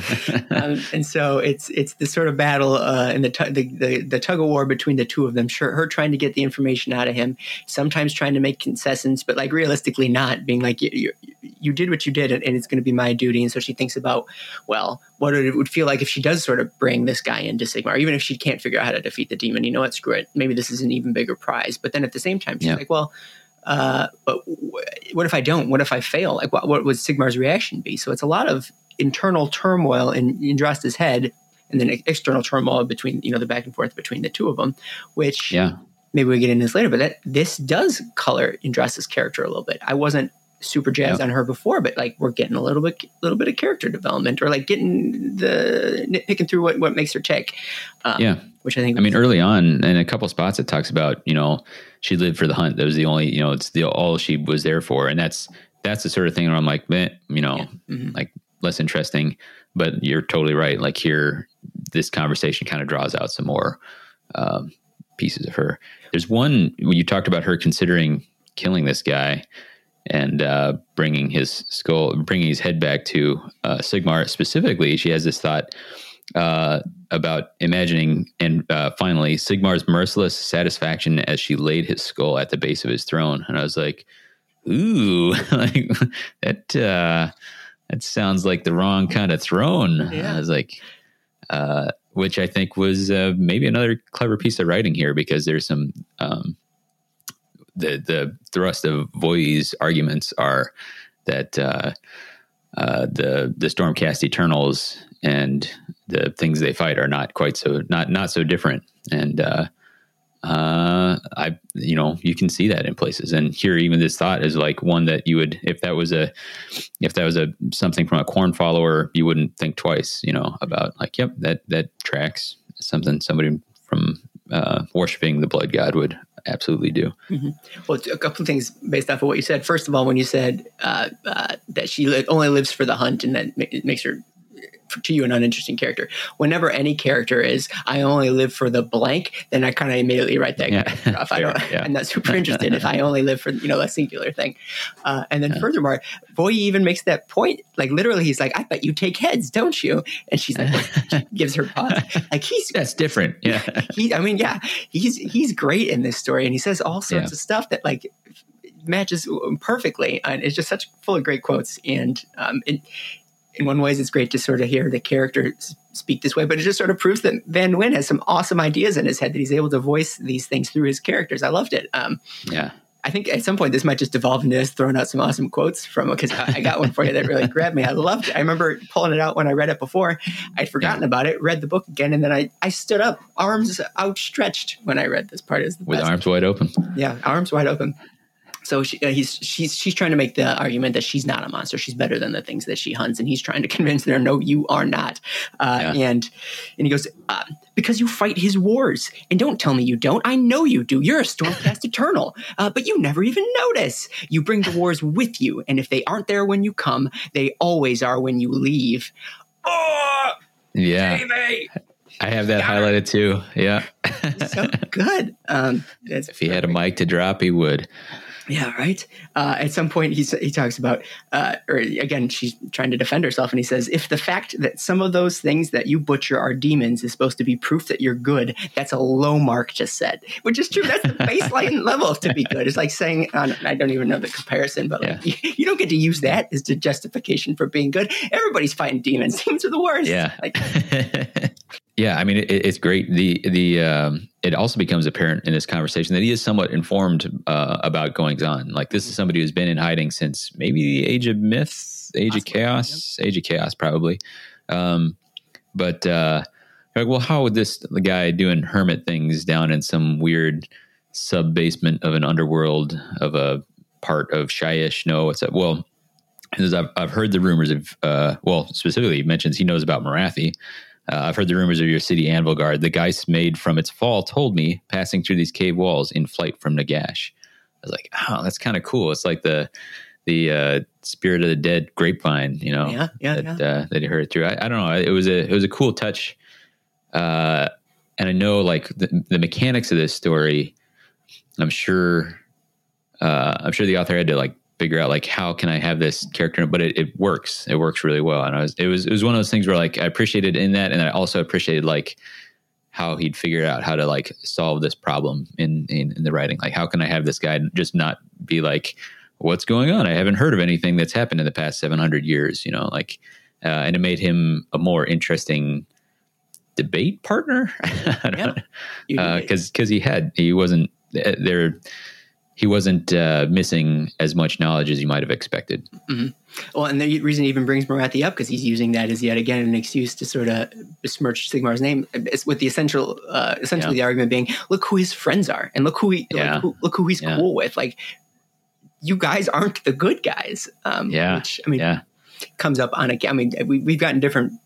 Not as much as you would think, maybe, but different variations of that argument from different, all sorts of different players in the mortal realms. But sure, how great is it to get that argument from a previous follower of Sigmar, which is really neat.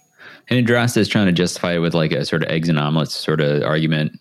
Like, hard choices are required when the stakes are what they are for us. But he really is kind of committed to his stance here, and we'll eventually, I don't know if it's time for it now, but kind of get to where his, like, core argument comes from. And he says, look at the things that Sigmar has sacrificed in order to, do these things that he wants to do. And his argument is, like, he's just kind of picking and choosing, and that's making him no better. He's doing things out of at least some degree of self-interest. And he specifically, it sounds like at some point during presumably the Age of Chaos, Sigmar basically told him, I can't save your people. So Voi's people, his tribe or civilization, or I think it leaves it a little bit vague, says, there's nothing I can do to save it. And he says, and he couldn't even look at me when he said that. And so he hit Sigmar. I think he specifically says, I punched him, struck him in the back of his fat head. Or something. I was like, whoa. Not the first time I've read about someone hitting Sigmar, by the way, but keep going. Yeah, well, not the first time we've read about somebody hitting a god, right? Didn't your boy, Hamilcar? That guy ended up being Sigmar, though. He was in a different Grungni. Yeah, no, he was in the form of a dwarf, and then he hits him. That's right. Being Sigmar eventually. Yeah. Oh, we're referring to the same thing. Edit out my my bad stuff. Keep all my good stuff. Anyway, then it's just a one-person conversation. What? Oh, honed. So I did that. Stole something, and presumably this axe. Basically stole things from Sigmaron that he thought would help him out to maybe save his people himself. So he went on this, like, sort of lost cause thing. Like, if Sigmar won't do it, I will. And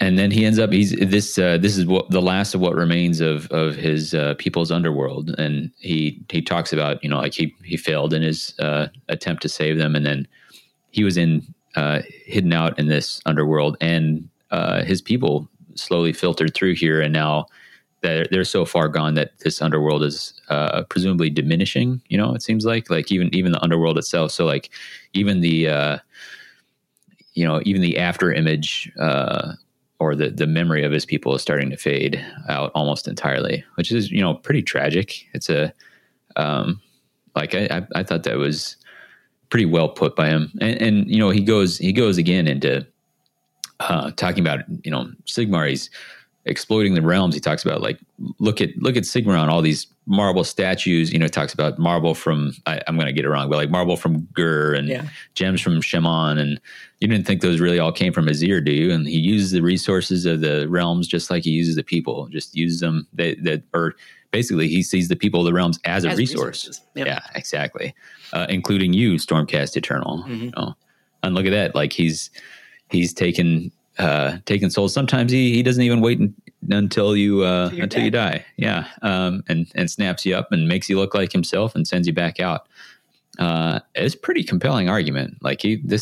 This guy's had a lot of time to kind of form the thesis of his argument here. I feel like every good argument there is to have against to be anti-Sigmar is uttered in this short story. I couldn't think of more if I had to. So he's conclusive, and it's sort of a complete argument. Anyways, back to the underworld part. He doesn't go into it in his sort of explanation of his life, but we know that underworlds exist as long as people believe in them. If you start believing in one, all of a sudden it just springs up out of nowhere. But I imagine the opposite would probably be true. If there's no one left to believe in it, the underworld's going to sort of disappear. And so he's the last one standing, so to speak, both alive or dead, because all the ghosts of it, I think he said the ghosts of his fathers and sons have all passed from this place as well.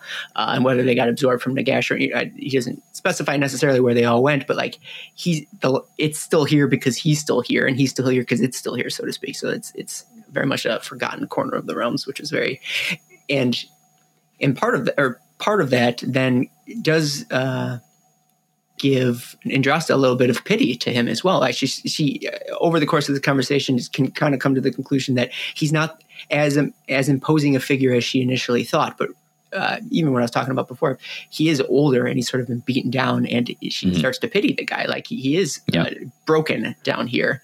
And I think that maybe starts when she makes that realization. I think that her intentions or her goals maybe start to veer off a little bit. Maybe that she starts to reconsider some of what she was, planning on doing down here. Yeah, I think it's. I don't know that he, strictly speaking, wins her over with the argument, but I mean, she's making this argument that there are hard choices out there.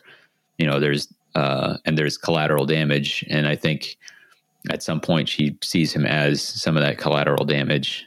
At some point, so maybe his to some degree he was successful in moving the needle, but she and then they actually end up fighting because despite the pity, the axe was flying out of nowhere at one point. And because she gets briefly there's a screech up ahead, she looks and she's like, "Voy," and all of a sudden she can hear the rush of wind as the axe is coming at her. It's like, "Oh, bold move, man." Wanted to ask her a question, and this thing is he was making progress. It seemed like, or he was there were cracks in some of her facade in some ways.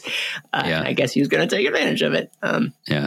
So she dodges the axe. They get into a little bit of a tussle, and then although he's still very strong, she gets the edge on him, and I think she loses her sword. She loses her sword, but she gets the axe, right, and it's over his head. Not to rush to the end if there's anything before this, stop me, but she has the axe raised. She's about to do it, but then she thinks better of it and decides not to. And whether it was that act of mercy or I don't know what. So they were both essentially in some ways trying to, maybe win each other over, or at least show each other the flaws in their argument. And it's at this point where maybe he sort of concedes and says, "You know what? Fine. If you're not going to kill me, I'll just tell you." And so he gives away the secret to defeating the demon, which is to say, well, you've already beaten it. It says it can't be beaten is a little confusing, but if it's scared, it will make its true self, and then you can pull something from it. And it will banish it. So, banish or bound, or does that mean the same thing? I guess in this context, hard to say. Doesn't matter. So again, they come to this truce in some ways. Like he's like, all right, fine, you've already won. When you go after you go defeat the demon, and you go tell Sigmar what you know. Can you at least do me the common decency of having you be the one to come and take me out? Don't send him. I can't face him again. But it's at this point where then I don't think she says it out loud, but we hear her thoughts. She decides, you know what? I've never tried to lie to Sigmar before, but maybe it'll make it. Maybe that means that this time it'll be the easiest to do so. Right. She kind of concludes just this once. Yeah. He trusts me entirely. I've never lied to him, so I can do it just this once. One time. So she decides to not. I mean, as far as we know, decide not to turn the guy in because she heads back to her hole. Dramatic wings outstretched, woof, and she takes to the sky armed with her knowledge. Rest, Voye, Andrasta said, there are no monsters here. She beat her wings, hurtling into the darkness in search of nightmares to slay. Pretty good. That's pretty cool. Yeah. Wow, man. That had some weight to it, had some kick to it. Yeah, really good. I guess let's do our standard questions and then we can wax philosophical after the fact. So who was your, there's not too many people in here, but who was your all-star in this year's story? I'm gonna let you go first on this. Go. Okay. Well, I mean, I know it's fun to see how obscure or like esoteric we can make our selections, but my answer, Voye, hands down, amazing in this story. And in some ways, in some ways he was so compelling that it was hard to it was hard to make myself forget that, like, in some ways he's maybe just a mouthpiece to the author. Like you're seeing the handwriting behind him. But I don't care. His arguments were so compelling and right, and so well spoken and like interesting and fun sometimes too. That whether it was Noah himself or this creature that I've never seen before, Voye, regardless, I loved everything out of his mouth. I was a fan, so he's my favorite. Who is your all-star? Mine's gonna be the Anomia, and I'll tell you why here. Me. So, one, cool name, straight up, so good. Two. And this is, kind of a piece for more discussion, but this is the first time we've heard of Voye and such, and almost nobody knows about him. What if he doesn't actually exist? What if this is all, because at the end, Andrasta is willing to lie to Sigmar. What if this is all part of that plot? You son of a... Say that I have to cut it out, but... Oh, what if? What if? No one's ever heard of him. He tells him, "Hey, you can't defeat him. He's already been defeated, so you're totally fine. Get on out of here." Ooh.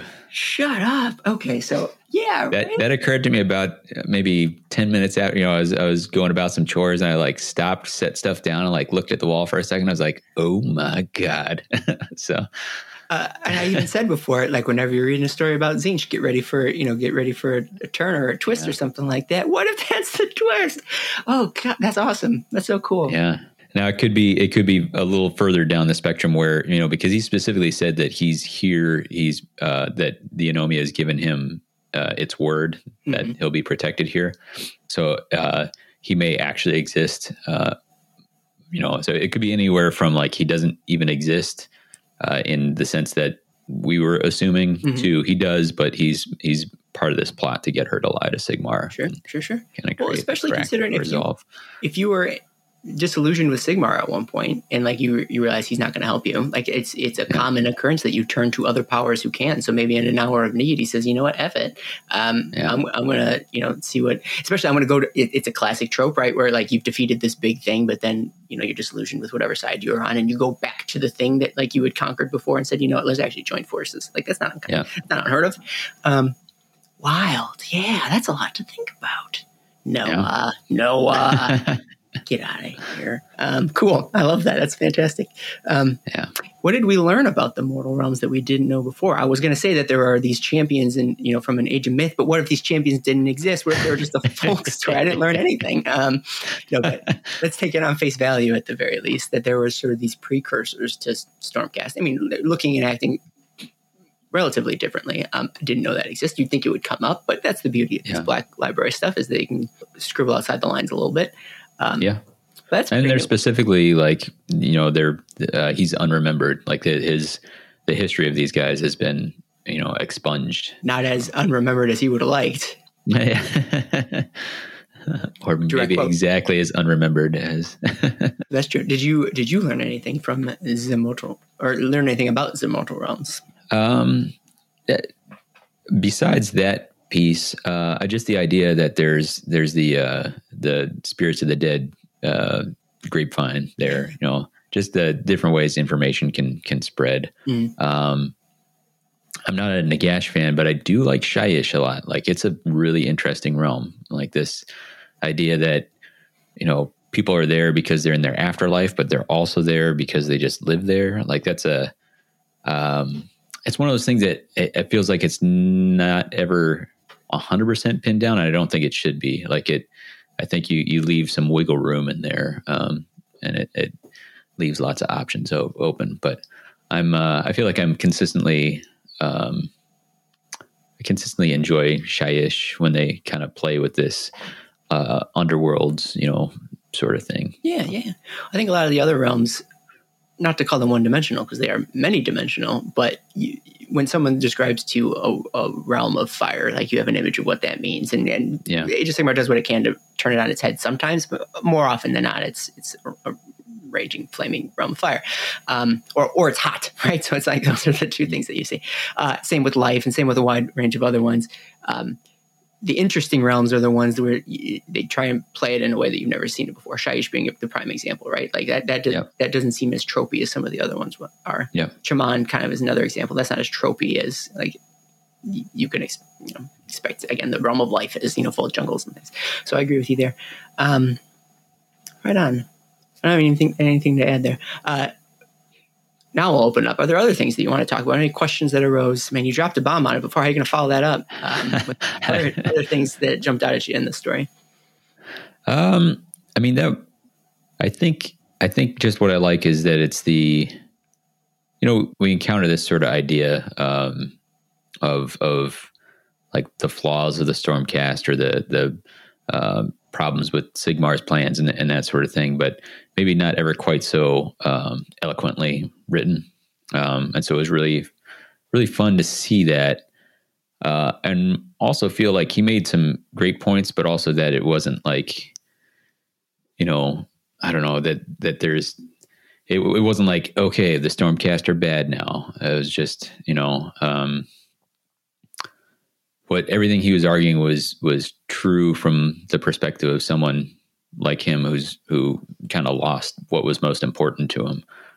So I, only having read him in this very short story, I believed him as a character, so, I appreciated that. And I liked thinking about the Age of Sigmar,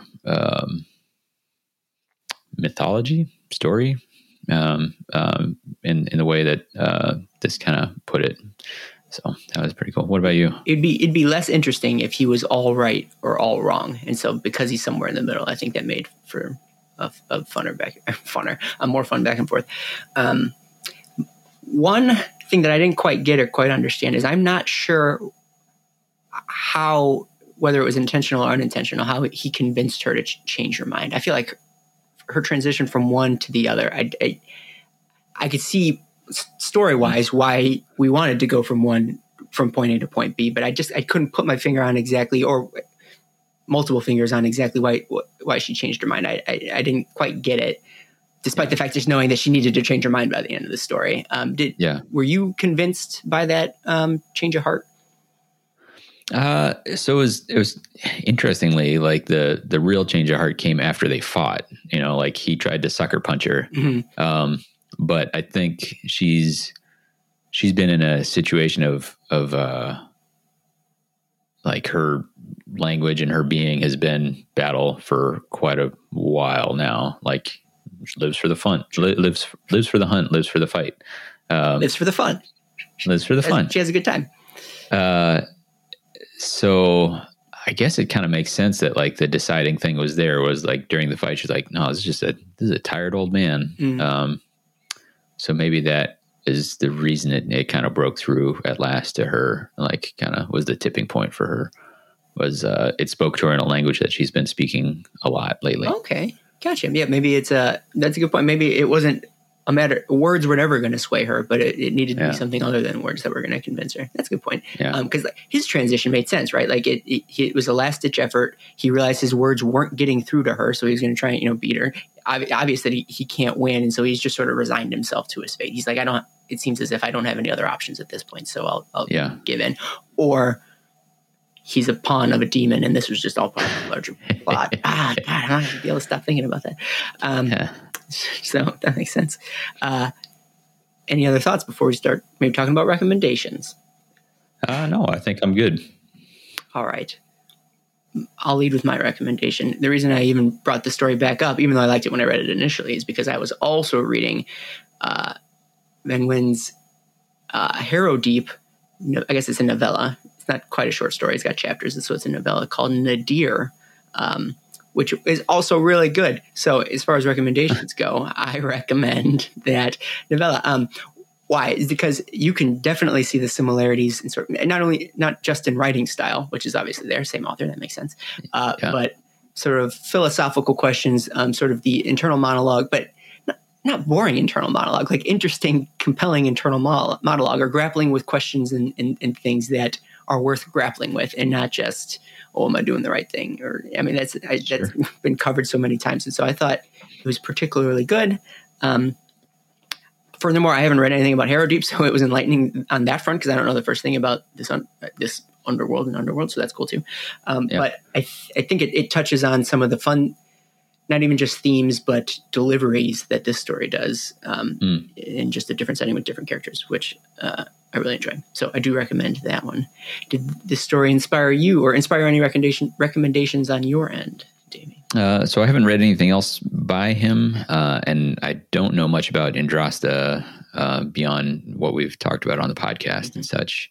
What I think, reading this, what I enjoyed was that this had a interesting, or there were complexities to the antagonist, right? And so I was trying to think back about other Age of Sigmar books that I've read that had that kind of complex antagonist. And back to the Black Rift of Claxus, I think. It was a Josh Reynolds one. I remember enjoying that.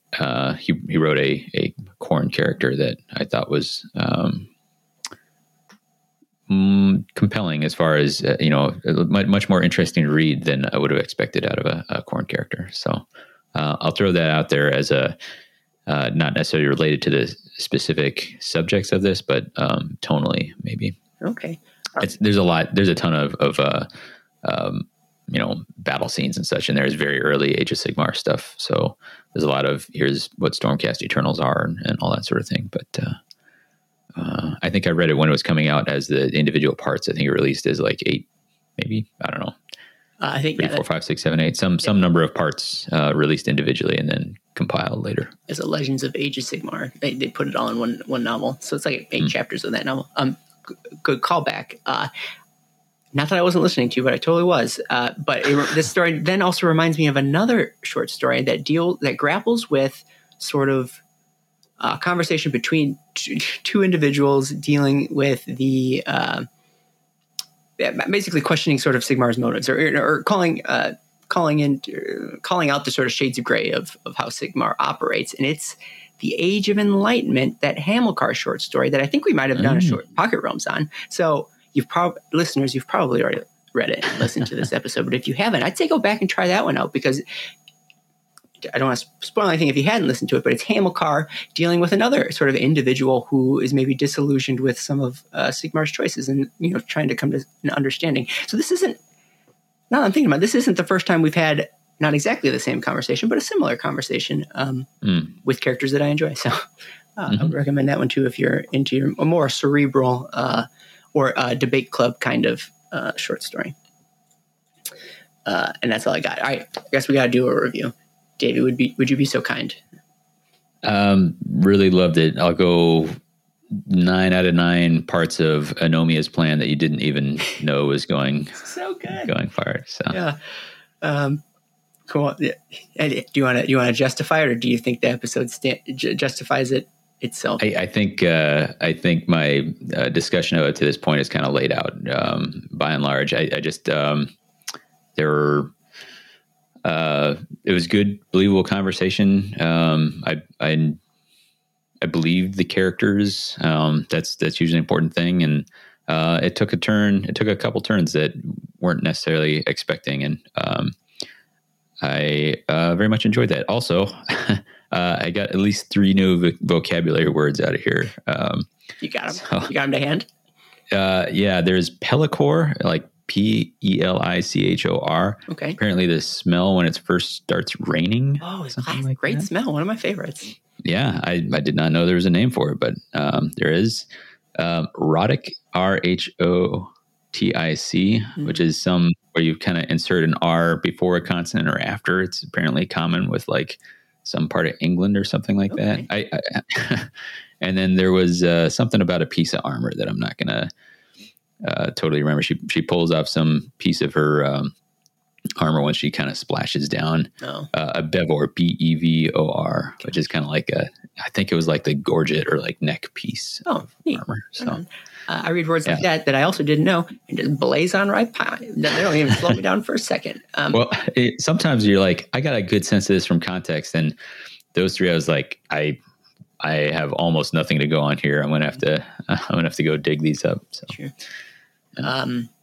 What about your rating, Aaron? Very, very similar. I'll give it 10 out of 10 spooky ghosts on the spooky ghost grapevine. All right, an irrelevant number to the topic, but I loved it. It was one of my favorites. It was so incredibly well written. It was very a dinner with Andre kind of conversation. Yeah. Guys, I watched it for the first time like 3 months ago. I am not a cinephile in any way, but I figured I should fire it up. And now I want to sneak it into conversation so people know how cool I am. But it was fantastic, and I love I almost love it more because I can recall going into the story thinking I do not care about Indrashta. I do not care about fights against Tzeentch demons, and so I love that by the end of it I ended up loving it. Like I love that emotional roller coaster. That was fantastic. Yeah. There's not much else to say beyond how great the conversation was, because that was what made it good, and it's hard to reflect that without having someone read it themselves. Just trust me in that, like, it's just a compelling back and forth. It gave great compelling thoughts. It makes you like Sigmar probably less, which makes me then feel good about things. And so I know there's plenty of people out there looking for reasons to dunk on Sigmar. Here's yet another one. So I recommend reading it. It's short, it's quick, but like it's got a lot of heft, a lot of weight to it inside. So I do recommend it. Yeah, I guess that's all there is to say about it. Any other thoughts before we skedaddle? No, I'm glad we read it. All right. Likewise. Good job, Noah. All right. It's time for our reforging. Chat with us anytime about your thoughts on Twitter at The Mortal Realms. Davey, where can they find you online? I'm at red_Zeke, or if you want to talk Underworlds, at WTHcast. Excellent. I'm Aaron. You can find me on Twitter at DosAsos, or obviously at The Story Phase. And you can find all our Mortal Realms shows and content at www.themortalrealms.com.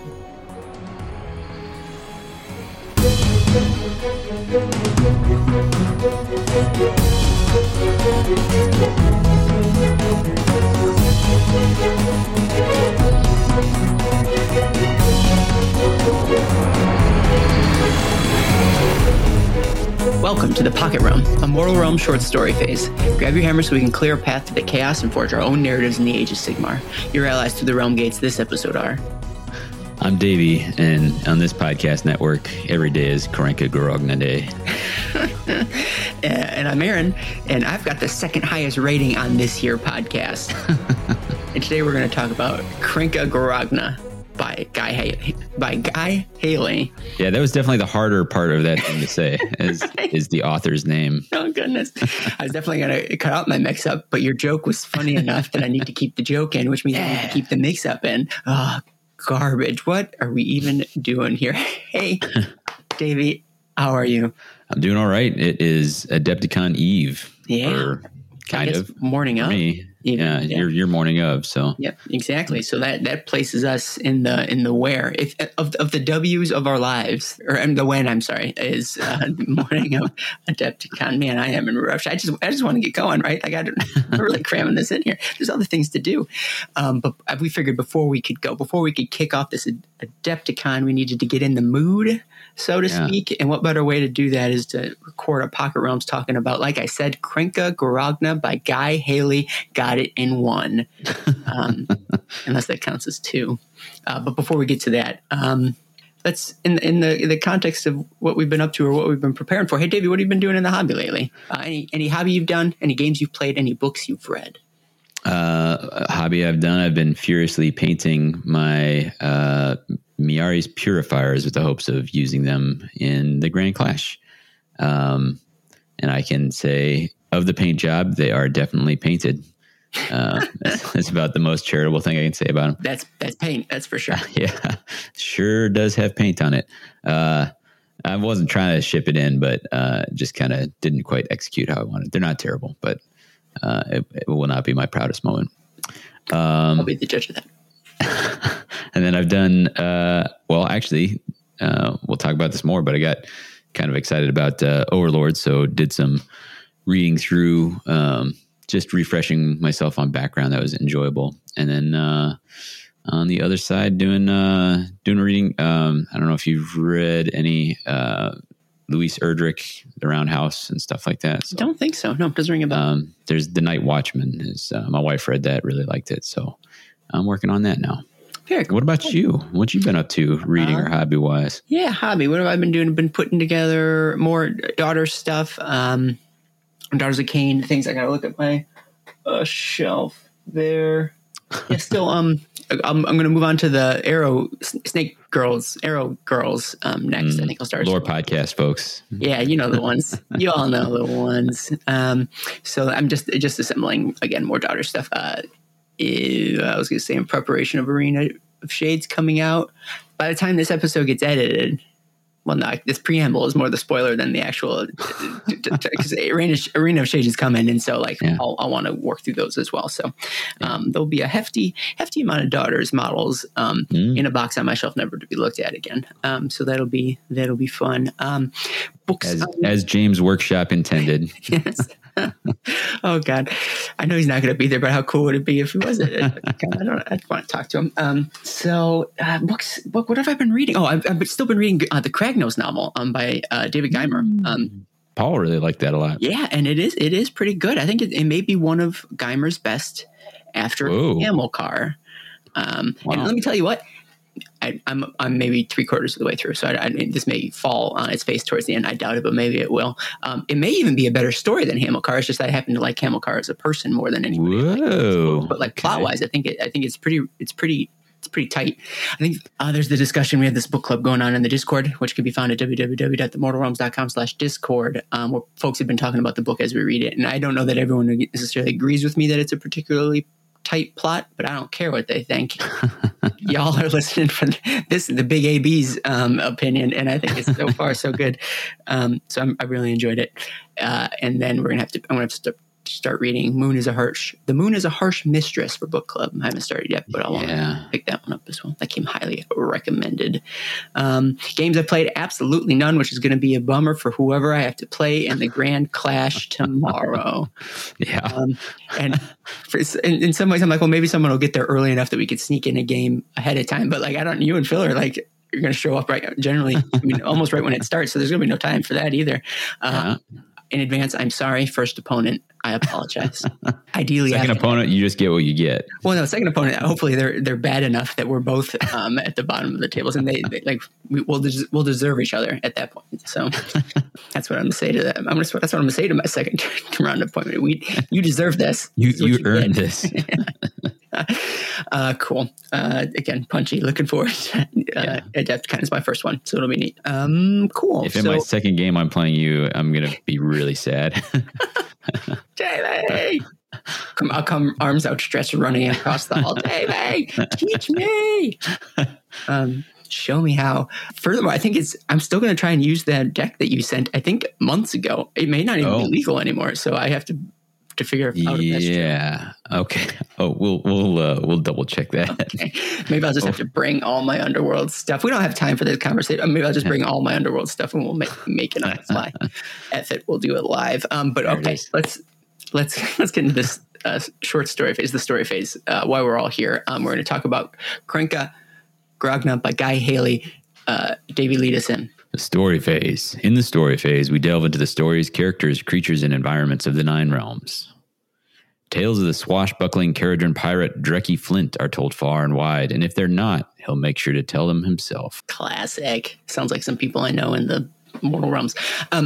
So let's do our W's, our spoiler-free section, and we can lead with the why are we reading this? And I think mostly this might come down to you, Davey. So why are we reading this one? Well, I'm gonna reverse that because you read this and said, "Hey, I think you would like this." Did I? Yeah. Oh, okay. Well, okay. So maybe I said you'd like it. I don't know that necessarily means that we're going to do an episode on it, though. Yes, I suppose it probably does necessarily mean we're going to do an episode. Yeah. So just wanted to check it out. It's been a while. I really do like the Overlords as a faction, and so wanted to give a gander to this character since he's in a few stories. I think it's a good sign when the main character's name is like on the cover, like title, blank, blank, blank story. In this case, it's a Drecky Flint story. He's already got, well, I guess this is kind of jumping into the who, but we might as well do it while we're talking about it. So it's like I said, a Drecky Flint tale. And right off the bat, bing, bing, bing, there's been 3 stories about him in the past, like 6 months or so, give or take. Yeah. So they're really, I don't want to say hitting him hard, but it seems like this is going to be a guy. Like this is going to be a dude in the Mortal Realms that we're going to see more of. He's a Caradron Overlord. He hails from Barak Mornar, which is your fave, right? If I remember correctly. Yeah. That's the Shadow Port, the one that is most flexible with the code. Yeah. They've actually moved their whole skyport and nobody else knows where it's at. Sure. Cool. And they have to like escort you to it if you want to go. Like, right? They like fly you there, which is kind of fun. And so in some ways I want to talk about him as if people know him because he's like the audience knows him because he now has a couple stories to his name. This just happens to be the first time we're talking about him, but I don't think it's spoilers to, give his spiel. He's a captain of this Aisling. Yeah, that feels good. All right.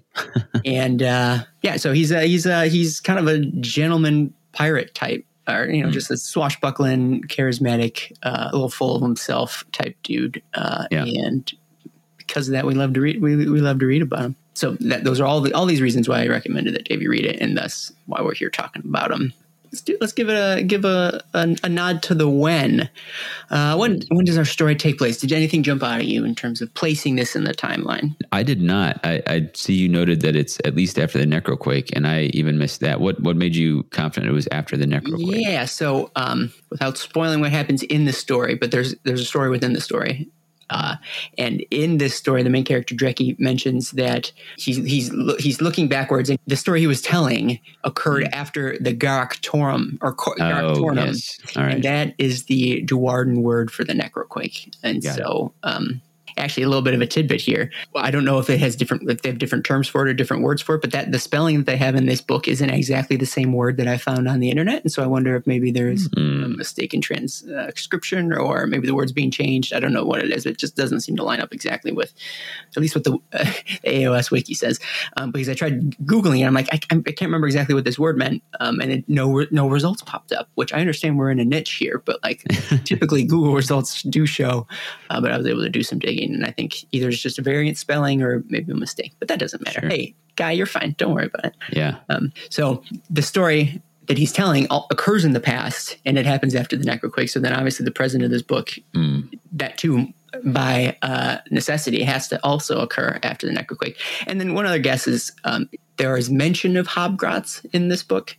And I don't know if Hobgrots is an example of something that we're just supposed to assume has always existed, and like the characters have always known that they were around, even though there weren't models or like real like lore examples of them, or if the discovery of the Hobgrot places us in like a timeline, and after X, Y, or Z time, people know that they exist now. I'm not exactly sure how AOS is playing it for that race, so maybe it has something. Maybe it'll clue us into the timeline, or maybe it makes no difference. I guess I don't know for sure. Will would know probably. He's a big Hauptgrad guy. Cool. Does that all make sense? Do you have any disagreements? You want to fight me about it? No, I think I'm solid on that. I can't believe I didn't pick up the Hauptgrad thing. That feels like a thing that would potentially place it. Or maybe they've always known about him. Or not. Yeah. But stuff to say. But let's take a look at the where, perhaps. This one I'm even less certain about where it occurs, where it's happening. My guess was Shaman, but I don't know that I specifically have proof of that. Yeah, I don't think there's a lot of, and there's kind of two wheres, right? Right. There's the two stories. Yeah. And so for the secondary story that he's telling, I'm pretty sure that is Shaman because we got, well, spoiler, there's flora and fauna that clue us into like the setting of his story within a story. But who knows? The main plot could be anywhere, I think. Yes. Hey, audience, your guess is as good as mine as to where this is taking place. Bottom line is we're not 100% sure, and it actually doesn't really matter.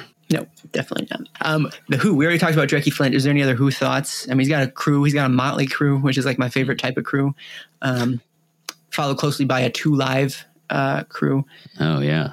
And then, but we'll maybe get into those characters when we talk about the plot. Any other Who's you want to bring up? No, I think I'm good there. And then any final whats? What are we doing waiting around here? Let's get good job. Hey. All right. Touche. All right. Hey, listeners, we're going to start spoiling it. Be careful. Tread lightly. Here we go. We open up in media res, and Dreckie Flint and his crew are in a tough bind, literally bind. They are bound by some spider silk. They've been captured. Oh no, Davey. How's the gang going to get out of this one? Turns out they've been tied up by a bunch of, they call them scuttlers, which I'm sure Paul's eyes just lit up a little bit. Yeah. So when I hear scuttlers, I often think of grot bag scuttlers, which are the goblin pirate or the grot pirates. But these don't necessarily strike me as too piratey, right? Am I wrong, or Not especially, and they are specifically described as 4-legged.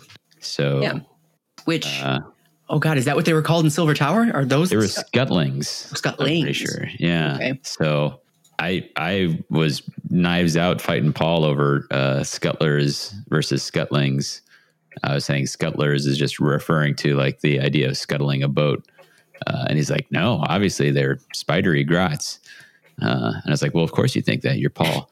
It'd be weird if you didn't think that. I would be suspicious if you didn't think that. Yeah. Here it uses the word scuttlers, but then it sounds like they look like scuttlings, sort of. Wait a sec. So does that mean he was right? Actually, it pains me to say it, but loath to admit. Yeah. Yeah. Okay. Interesting. So it is the four-legged ones, I think the Silver Tower looking dudes. But they also caught these flying Dwarden, which makes me wonder and they're called scuttlers, like the grotbag scuttlers. So maybe they're one and the same. That's wild. Who would have thought? I don't know. But at any rate, the crew's all tied up. They're in this cave. The grots are making a stew. You throw a Dwarden into a pot of water, you got a stew going. And they're looking forward to having a snack. And the crew is left, Dreckie specifically, and a few other named folks on his merry band of ne'er-do-wells to try and figure out how to try to escape. I thought it was a little convenient that the main characters are the only ones who didn't have their mouths bound. I don't know if you were going to bind anyone. Either bind everyone or at least make sure the captain, the plotters and the planners can keep their mouth shut. But no, conveniently they were left to converse with only the occasional interjection of food, no talk, while they're sitting there hatching and formulating their plan, trying to figure out how to escape.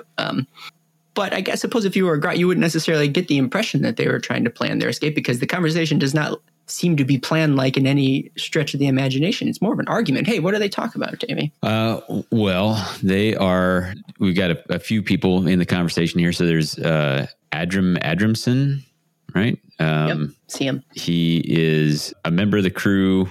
He's really kind of bemoaning their situation. He has that join up, he says, see the world, he says, sort of, fame and fortune. Look at me now. I'm about to get eaten by grots. Classic. Why did I have to sign on with this crew? There's Kedrin, who's actually a runesmith. He's a dispossessed Kedrin Grunson, I think, a runesmith who signed on with this crew, which is kind of unexpected or whatever. So, and then I think those are them and Drecki are the ones that do most of the talking. So yeah, there's an occasional like the camera shifts to like a bound and gagged Duardin, like maybe on his head, like whoop, shrugging, and like whoops, or like that. There's some nonverbal involvement, or, contributions. But for the most part, the words are spoken by these three characters. Yeah. Had you read this story before or after the one where they had to find the lost Carrick? I am thinking about it. I guess I read The Lost Carrick first. Like we picked this and then I went and found The Lost Carrick, read that, and then went to this one. Gotcha. Because it gives a little bit of, the slightest bit of insight to Kedron's like involvement, or like it talks about how he's sort of an outsider to the crew. Like, because like you said, he's this room smith, but through bending of the code, like he joins up, because there's probably strict rules about who can join a crew, but they're able to like again bend those rules to have Kedron join up, which is nice. I mean, he offers a fun different perspective. But I guess to that point, the argument is, hey Drecki, how are we getting out? You got us into this mess. How are we getting out of here? And of course, Drecki has the objection. No, I didn't get into this mess. He points out, the individuals on his crew who let him down, who was the watch at the prow, who was at the wheel. So and so is never going to be at my wheel again. Well, yeah, of course not. He's dead. But it's a lot of finger pointing, a lot of arguments.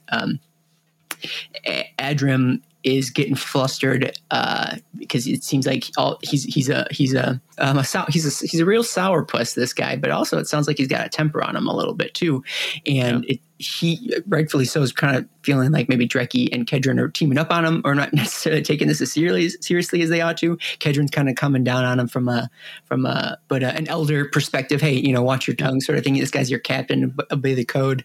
Drecki's poking and prodding verbally, Adrim, getting his goat a little bit. And this is basically how the first half of the story goes, this back and forth, the fun jabs and jibes and japes. Japes, yeah, also japes too, that are occurring. It's, at this point, for me, it was kind of hard to see where this is going. Like, actually, I take that back. I could see where the end result was because he was dropping clues as to like physically what was happening. But I'm like, well, how are we going to get from there to here? I've still got like 20 more pages left. How are we filling this space?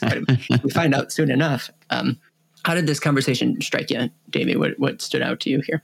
Well, there were a couple things that I enjoyed. Again, having the runesmith in there, Kedron, tells Adrimson, "Don't shame yourself in the eyes of the ancestors." That is a very sort of runesmith dispossessed line to take. And then Adrim is like, what are ancestors? What do they know about anything? And that's very much a Caradron sort of thing. Yeah. Like they're not as into the ancestors and gods as the dispossessed or fire slayers are. So I like that they're able to kind of highlight some of that cultural difference. What you're referencing with maybe seeing where it might be headed is Drecki has noticed that Adrim is one of the things he's tied up. They're all tied up in different ways, like they're chained and spider silked. But Adrim is on this like rickety gangway plank structure of some kind. And as he moves about, it looks like it's kind of fragile. So that's you start to get the idea that maybe old Drecki's firing him up on purpose. Poor Adrim being the butt of these. I don't know if you guys heard, but he had the second highest rating at his Arcanaut Academy in Barak Mornar. So like he deserves a little bit more respect than he's getting from Drecki.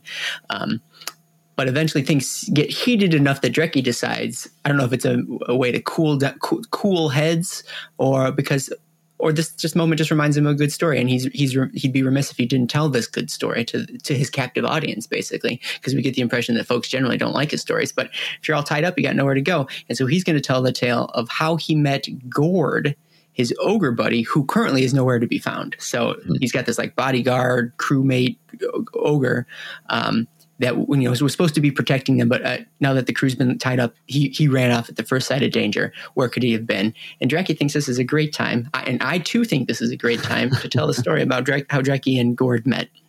Yeah. flashback story right here. Yeah, Drecky's coming off as real cash about the whole situation. Like he's does not seem to be worried. And there's some, they kind of set it up like he's like, what would pass the time is a story. Let me tell you a tale about the greatest guy I know, me. And there's some fun, I was just getting to the Aisling or Ailsling. And then, and of course I won that in this particular way, but that's a story for another day. And everyone's like, whoo, like size, close one. So it kind of sets this story up. It kind of pump fakes it a couple times before landing on this particular one. Yeah, that's true. I like it. And I want to hear those stories too. I do. Yeah. I want to hear the story that I want to hear the story in which that he has to tell the story, because I want to hear people's reaction to the stories that he's about to tell, because that's almost as fun as the story itself. That was a confusing sentence to get out, but it's the telling of the story is all very delightful. Yeah. So we flash back to soon after the Necroquake, which is what I was saying before, and he had mentioned that like it was right after that Necroquake there was Aether Gold abound to be found if you knew where to look, and so they were out hunting, trolling for it, but instead they come across a shoal of what type of fish? Silver something fish. What are you all called? Silver fins. Yeah, silver fins. And he says, "Look, I'm not normally a fisherman. Aether Gold's where the money's at, but you know what? I don't know, a valuable in front of you is better than the potential more valuable something, blah, blah." It was him butchering a bird in the hand metaphor, but it was in his own fun Kurashian way of saying it. And so they decide they're gonna try and harvest these silver fins as much as they can. And so they start chasing them. And so he's telling the story of how they dive and they dip and they dodge and they duck and they dive, trying to catch them. But oh no, lo and behold, Drecky, in the midst of this fishing expedition, he falls off his ship. Yeah. Well, he was like, so you're trying to imagine this. And what's fun is that it's him telling it. So, as you might imagine him is exactly how he describes it. I was directing things from the gunwale, gripping tight to the rigging, leaning out all heroic like. Yeah. I was just going to say, like, it's the telling that makes it the most. Honestly, the story itself isn't really all that gripping, but it's him telling the story is the more interesting part. You can. If this were, a show or a movie or something, you can picture how the camera work would be different. You would see how the camera focuses in on him, very dramatic angles all the time. His voiceover, maybe his mouth moving while his voiceover talks. He's trying to make a cinematic story, and you can see how someone might do that, in a visual medium, which is very cool. So the ship is veering left and right, chasing this fast moving shoal of fish, and lo and behold, he plummets. He loses his grip because he doesn't have a parachute. He's not tied off in any way, because where's the drama in that? And he plummets towards the ground. But he has a couple of things that seem to save him in some ways. Number one, he falls through the school of fish, and since these things can fly and they're pretty sturdy themselves, he bounces from fish to fish to fish, banging his helmet on these metal silver fish as he plummets to the ground. That arrests some of his fall. He hits a tree, a lead birch tree, which he says, "Oh, don't worry, it's sturdy but soft." No, it is not. It is made of lead. There's nothing soft about that tree, you liar. But he hits this tree as he falls down, and then there's a third. Just the fact that they were close to the ground. They had driven the fish to ground a little bit, and so it wasn't as tall a fall. So it's the combination of these three things where he's able to survive his one might call a descent, and he crashes down below. I think he blacks out. But what happens then after that? He does black out. He kind of comes to, and he was already out of his suit, and he's slapped in chains and held captive by a bunch of hobgrots.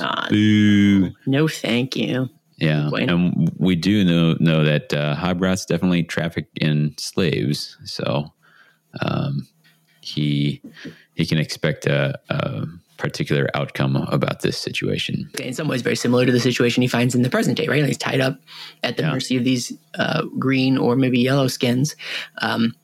How is he going to get out of this sticky situation? Right. What does he do, Davey? Tell me about it. He is sitting there, and he looks over, and there is someone else there, Gord, an ogre. So they kind of make an introduction. trying to figure out how they each ended up there. And he's like, hey, look, bud, I've got a lockpick hidden on me, but if I'm unarmed on my own in the middle of this camp, that's kind of a problem for me. What if I got you out as well and we team up? And that is the daring plan they, by and large, develops. He says something to the effect, he's like, yeah, let me tell you about my plan, because I've always got a plan. And the plan is this. How about I set you free and you go kill those dudes? End of plan. Gord says, what's in it for me? And he says, I'll tell you what, you can eat every last one of them. And Gord's like, are you sure? And like, he said, yeah, dude, totally. He's like, all right, deal. I can make this happen. Dreki pulls out that lockpick from his like beard or his helmet or something. I know he's got it hidden somewhere. Pulls out, unmanacles himself, unmanacles Gord, points to the Hobgrot camp and lets him loose. And Gord, I was going to say manhandles him, but let's say ogre handles them. Right. And wipes most of them out. I think some of them run away, but that's irrelevant to the point. And that was the start of a beautiful friendship. Dreki says, hey, look, do you want to keep doing that for me if I keep paying you? And Gord's like, yeah, I got nothing else going on. Sure. And thus a timeless friendship was born, which it's fun because the entirety of the story isn't, I mean, it's not boring, but it's not the most gripping of tales, but like, it's Dreki making an attempt to like ham it up a little bit, embellish, make it a little bit more dramatic in the telling. And so it was a believable story that he was telling in the moment. Anything else about the story grab you? No, I had met Gord before. And so it was kind of fun to fill in some of the background. Like how did this guy end up with an ogre on his crew? So, having read some of the other stories. So yeah, that gets, and you're like, well, what exactly was the purpose of telling this story? Which is also a question that Adramson has. Yeah. It's like, what is going on? Why would you talk about this right now? Like what's up with this? And then, Dreki's like, well, you missed the moral, didn't you? I'm like, what do you mean the moral? Like you fell out of a boat and got out of there. So what was the moral? Well, the moral is that Dreki always gets out. He always has, I mean, I guess always has a plan, or nothing can keep him locked for too long. He always can escape. You can't keep the man down, or by that case, the dwarven down. We skipped a major step, and it's my fault because I was moving a little quick. But I think in some ways, one of the reasons he was even telling the story in the first part is because I think Adram had already announced that he wanted to invoke the title of this book, which is the Krenka Goragna, which I think is maybe just a fancy title for like a mutiny or like a captain change. Like a lack of confidence vote. Yeah. So really, exactly. And so it was in the midst of this, Dreki being offended as well, is why also contributed to him wanting to tell this story that like, you think you can do this better? Here, let me show you how great I am. And this is how I got my crew together. Sort of thing. And then after the story, he says, look, you have no right to try and do this, lack of confidence vote, this Krenka Goragna.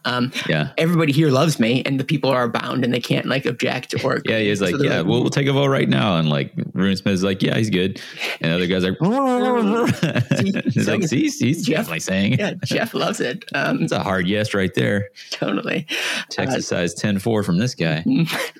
That's great. And then he uses this as a launching off point to really start digging into Adram, and he starts, insulting his second rating from the Arcanaut Academy at Bar Mornar. He talks about how useless and awful he is. He'd never be able to, cut it as a captain. And this is again where he lays it on real thick, and that is enough to drive Adram.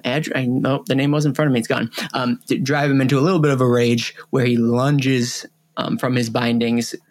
There's a good moment, like right when he's almost doing it, like Drake is like, oh no, look out, he's trying to escape. Which served a purpose because it drew the grot to like the edge, and I think that was on purpose. Like he needed the grot to come because it was going to fall off the top or get crushed under the riggings or something. Anyways, it seemed intentional, and brought the whole thing down. He's pinned under all of this wreckage, but what did it allow him to do? Because he still used his lockpick. Oh no, because the grot, that's what it was. The grot lost his knife. He could send his buddy over there to get the knife to start cutting the silk behind him. The audience, you can't see, but I'm pantomiming cutting the bindings behind my back right now. It's very, very realistic. Yeah, so real. This is it's like a 3D 3D experience. And they use that as a way to try and quickly escape before the rest of the Grots return, who had wandered off to parts unknown looking for like firewood or something. They have a kind of, I'm going to overstate it by saying they have a heartfelt reconciliation. Edgrim said, "Hey, you didn't really mean all that, did you?" And Dragon's like, "No, I mean, you are kind of a whiny B word, but like other than that, like, we're fine." And it's around that time. It's fun. He does the classic, and it should be right about now when you can hear the sound of Gord barreling through the Grot camp. Dragging people with them. The Grots are singing on their, like, they're singing a Chow Time song, and it devolves into a whole bunch of screaming.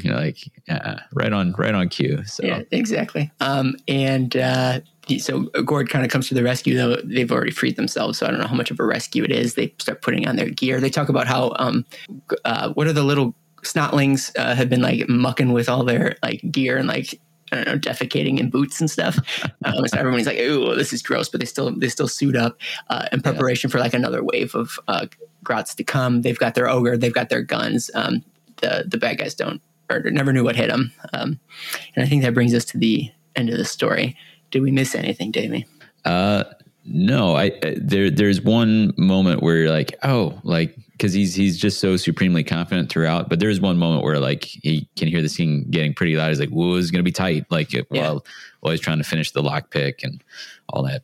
I think at one point he gives I think it says something like he gives a winning, a confident smile, but like he doesn't mean the confident smile. I think it's like early in the story, maybe I've dreamt it, but like the idea is that he puts on a show for being completely confident, and like maybe he's halfway that confident, but he knows that it's a touch and go thing sometimes. So he's not oblivious. He's aware of what's going on. So that's pretty cool. All right. Well, there is the story in a nutshell, defined nutshell. Do you have any thoughts or questions you want to bring up before I ask some of the standard ones? No, let's jump on the standards if I have something to bring. My favorite one, Davey. Who is your MVP? Who is your all-star this here story? My MVP is selected as often I do, like someone I can kind of identify with. I can't wait. Mine actually doesn't get a name. It is the scuttler who's trying to cook and also keep an eye on them. Food no talk. Yeah, because I do that a lot around the house where I'm like trying to keep an eye on the kids, but also get dinner ready. But then like the moment they got him for me is as he goes to like intimidate, he's like, I'll cut your throat, and he like brandishes a knife like this and accidentally does draw blood on himself. He's like, oh snap. I'm like, so such a supremely botched intimidation. Feels like if I tried to be real intimidating, I'd kind of execute at that level. So, I'm intimidated by you. That makes you feel better. The unnamed scuttler cook / guard is my guy. He's pretty good. I want to, not that your answer isn't real, or that somehow my answer is more real than your answer, but I'll give a real answer, and that is, I think my favorite. It's not that it's a contest, but you won. So. Yeah, I do like Dreki. Well, let's put a pin in that. I think my favorite is maybe Kedron, because like he is interesting in that he's in some ways a fish out of water. Not really. He comes from a different background, but he seems to have adapted very well, at least in the couple stories that I've read with him in them. He's adapted to his like new setting and his new crew. And so he sort of brings the old with the new a little bit.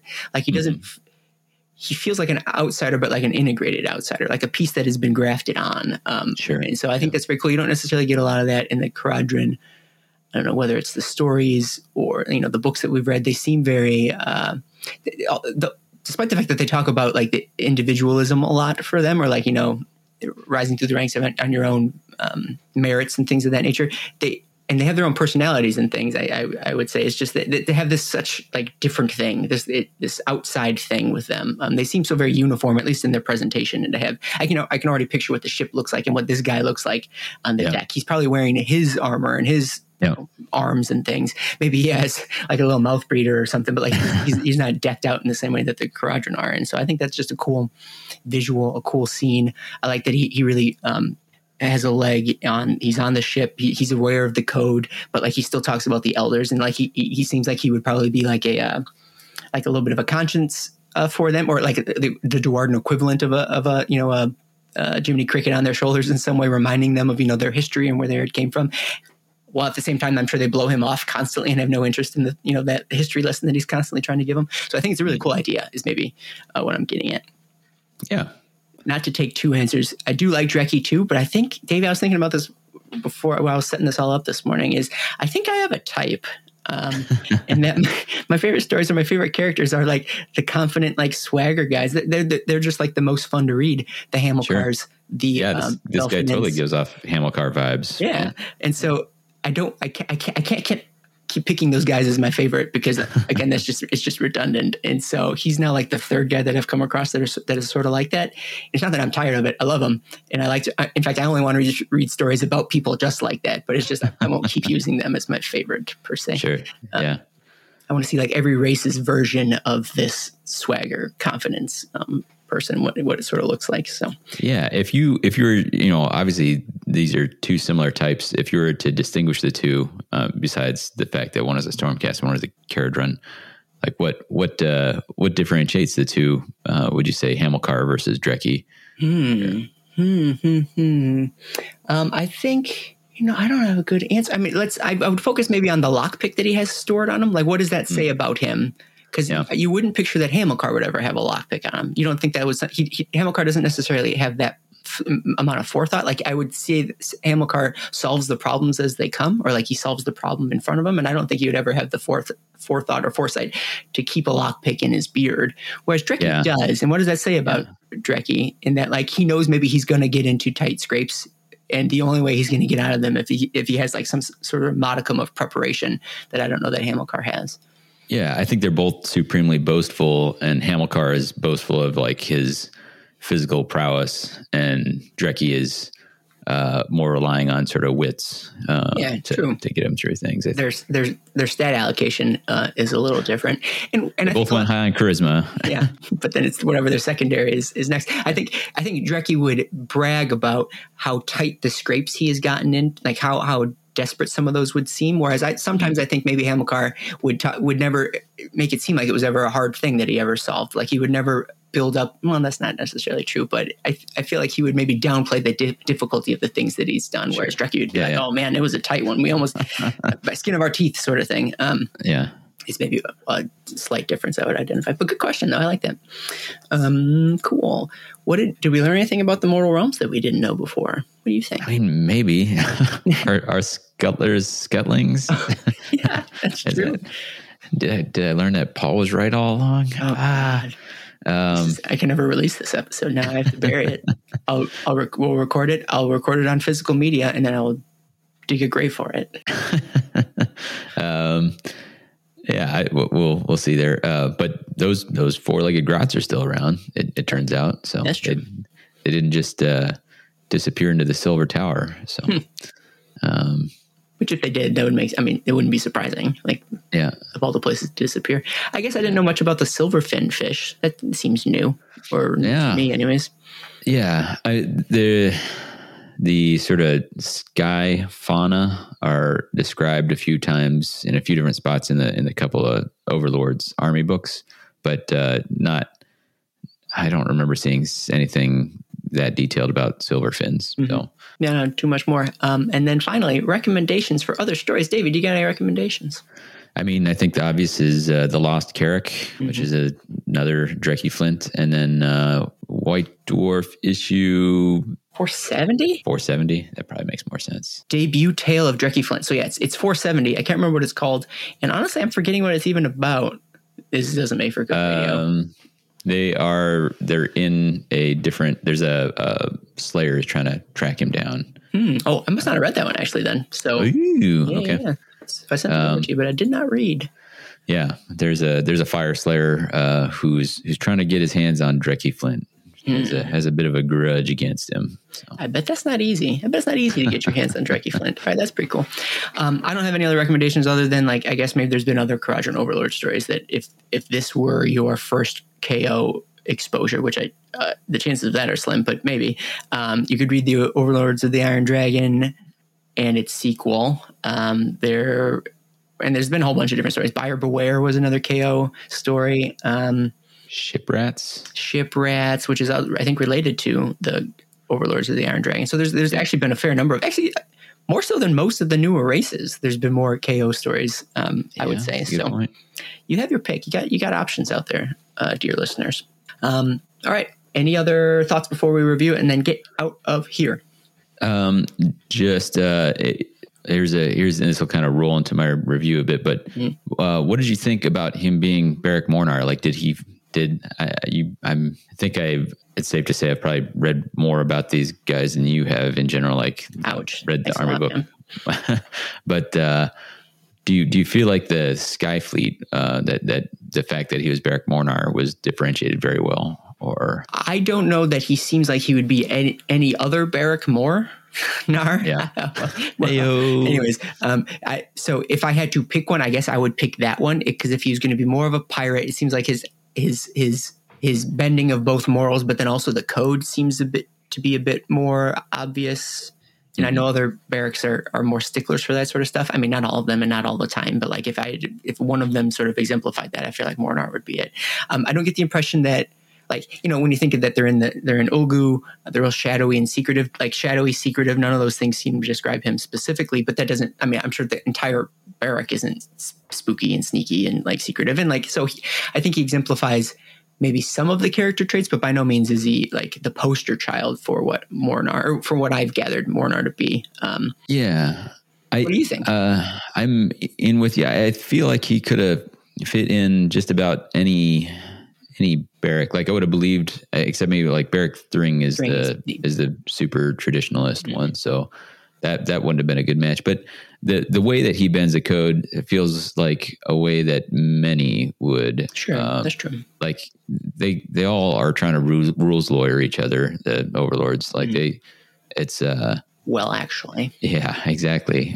So it didn't seem like he didn't fit in Mornar, but it also didn't seem like he fit there any different than any other. And I think it's, you read the army book and you read a lot about how sinister they seem, but I don't feel like I've had much representation of that in the books.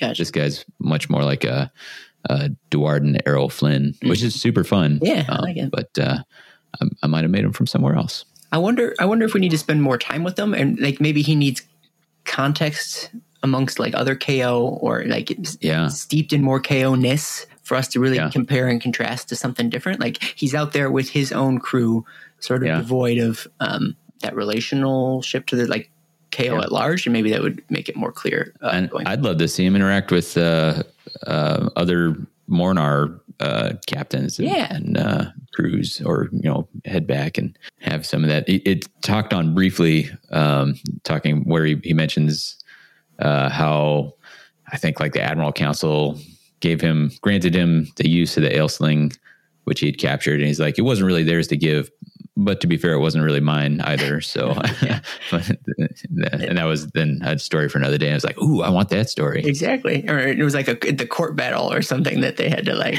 it was a battle of, bureaucracy and things. Right. That story, I figure, there's the story of how he captured it, but then like the courtroom drama of how he managed to hang on to the legal rights to it or something. Mm-hmm. So yeah, that is fun. So I understand your point. It doesn't seem like he doesn't belong there, but I don't know that he seems like he belongs there more than any other place, with the exception of Thring, which doesn't really count. I agree. Yeah. I like that when the ogre said, "Hey, are you sure you don't want to eat these dudes?" And he's like, "No, I'm full." And he's like, "Oh, okay. You're looking pretty skinny though. You should probably," but that was just a fun aside I'd written down.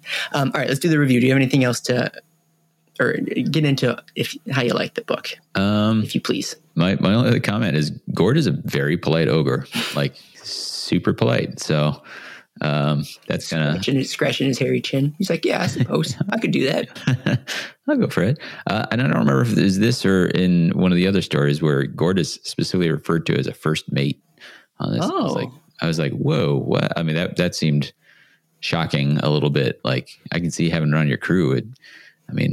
Tell me more about how Gord is bright enough to be the first mate, or maybe just big enough to be. Yeah, I was gonna say, or maybe he doesn't want him to be right. Like, it's part of the deal. Yeah, but a review. I found it very enjoyable. I found a few things where you just had to like be along for the ride. Like if it's risky enough, rickety enough, like could just be like, hey, Adram, like, why don't you just Hulk out for a second? Like, I think if you try really hard, you can break that. You know what I mean? Like, it's a little goofy that like the only way he can be strong enough is if he's super duper mad. I was like, I think like fear of being eaten might get him some pretty good motivation too. My only thought is, would it surprise you to think that Drekkie would prefer it to do it this way because he just flat out would enjoy it more? Like it's just more fun absolutely for him to do it this way. This is a better story for the end. I enjoyed Drekkie's signs, like even at the end when they're kind of like, hey, we're good. Adram's like, that's fair enough. And Drekkie like cups his hand to his ear, like, fair enough, Captain. You know, it's like, oh, nice.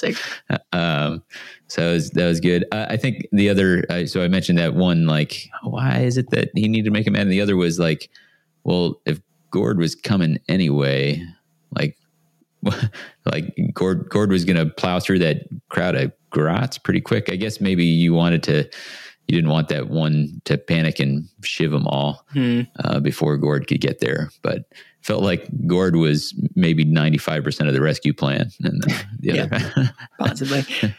Again, but in my mind, it's Drekkie's like, he's just looking to kill time. Or he's like, how do we make this more fun for me? And that's how we're going to go about it. So it's plans within plans. Or he doesn't seem the sort to have like idle hands in any given moment. So this is how he thought he would, best occupy himself. Yeah. Either telling stories or messing with his crew. Sure. I like him.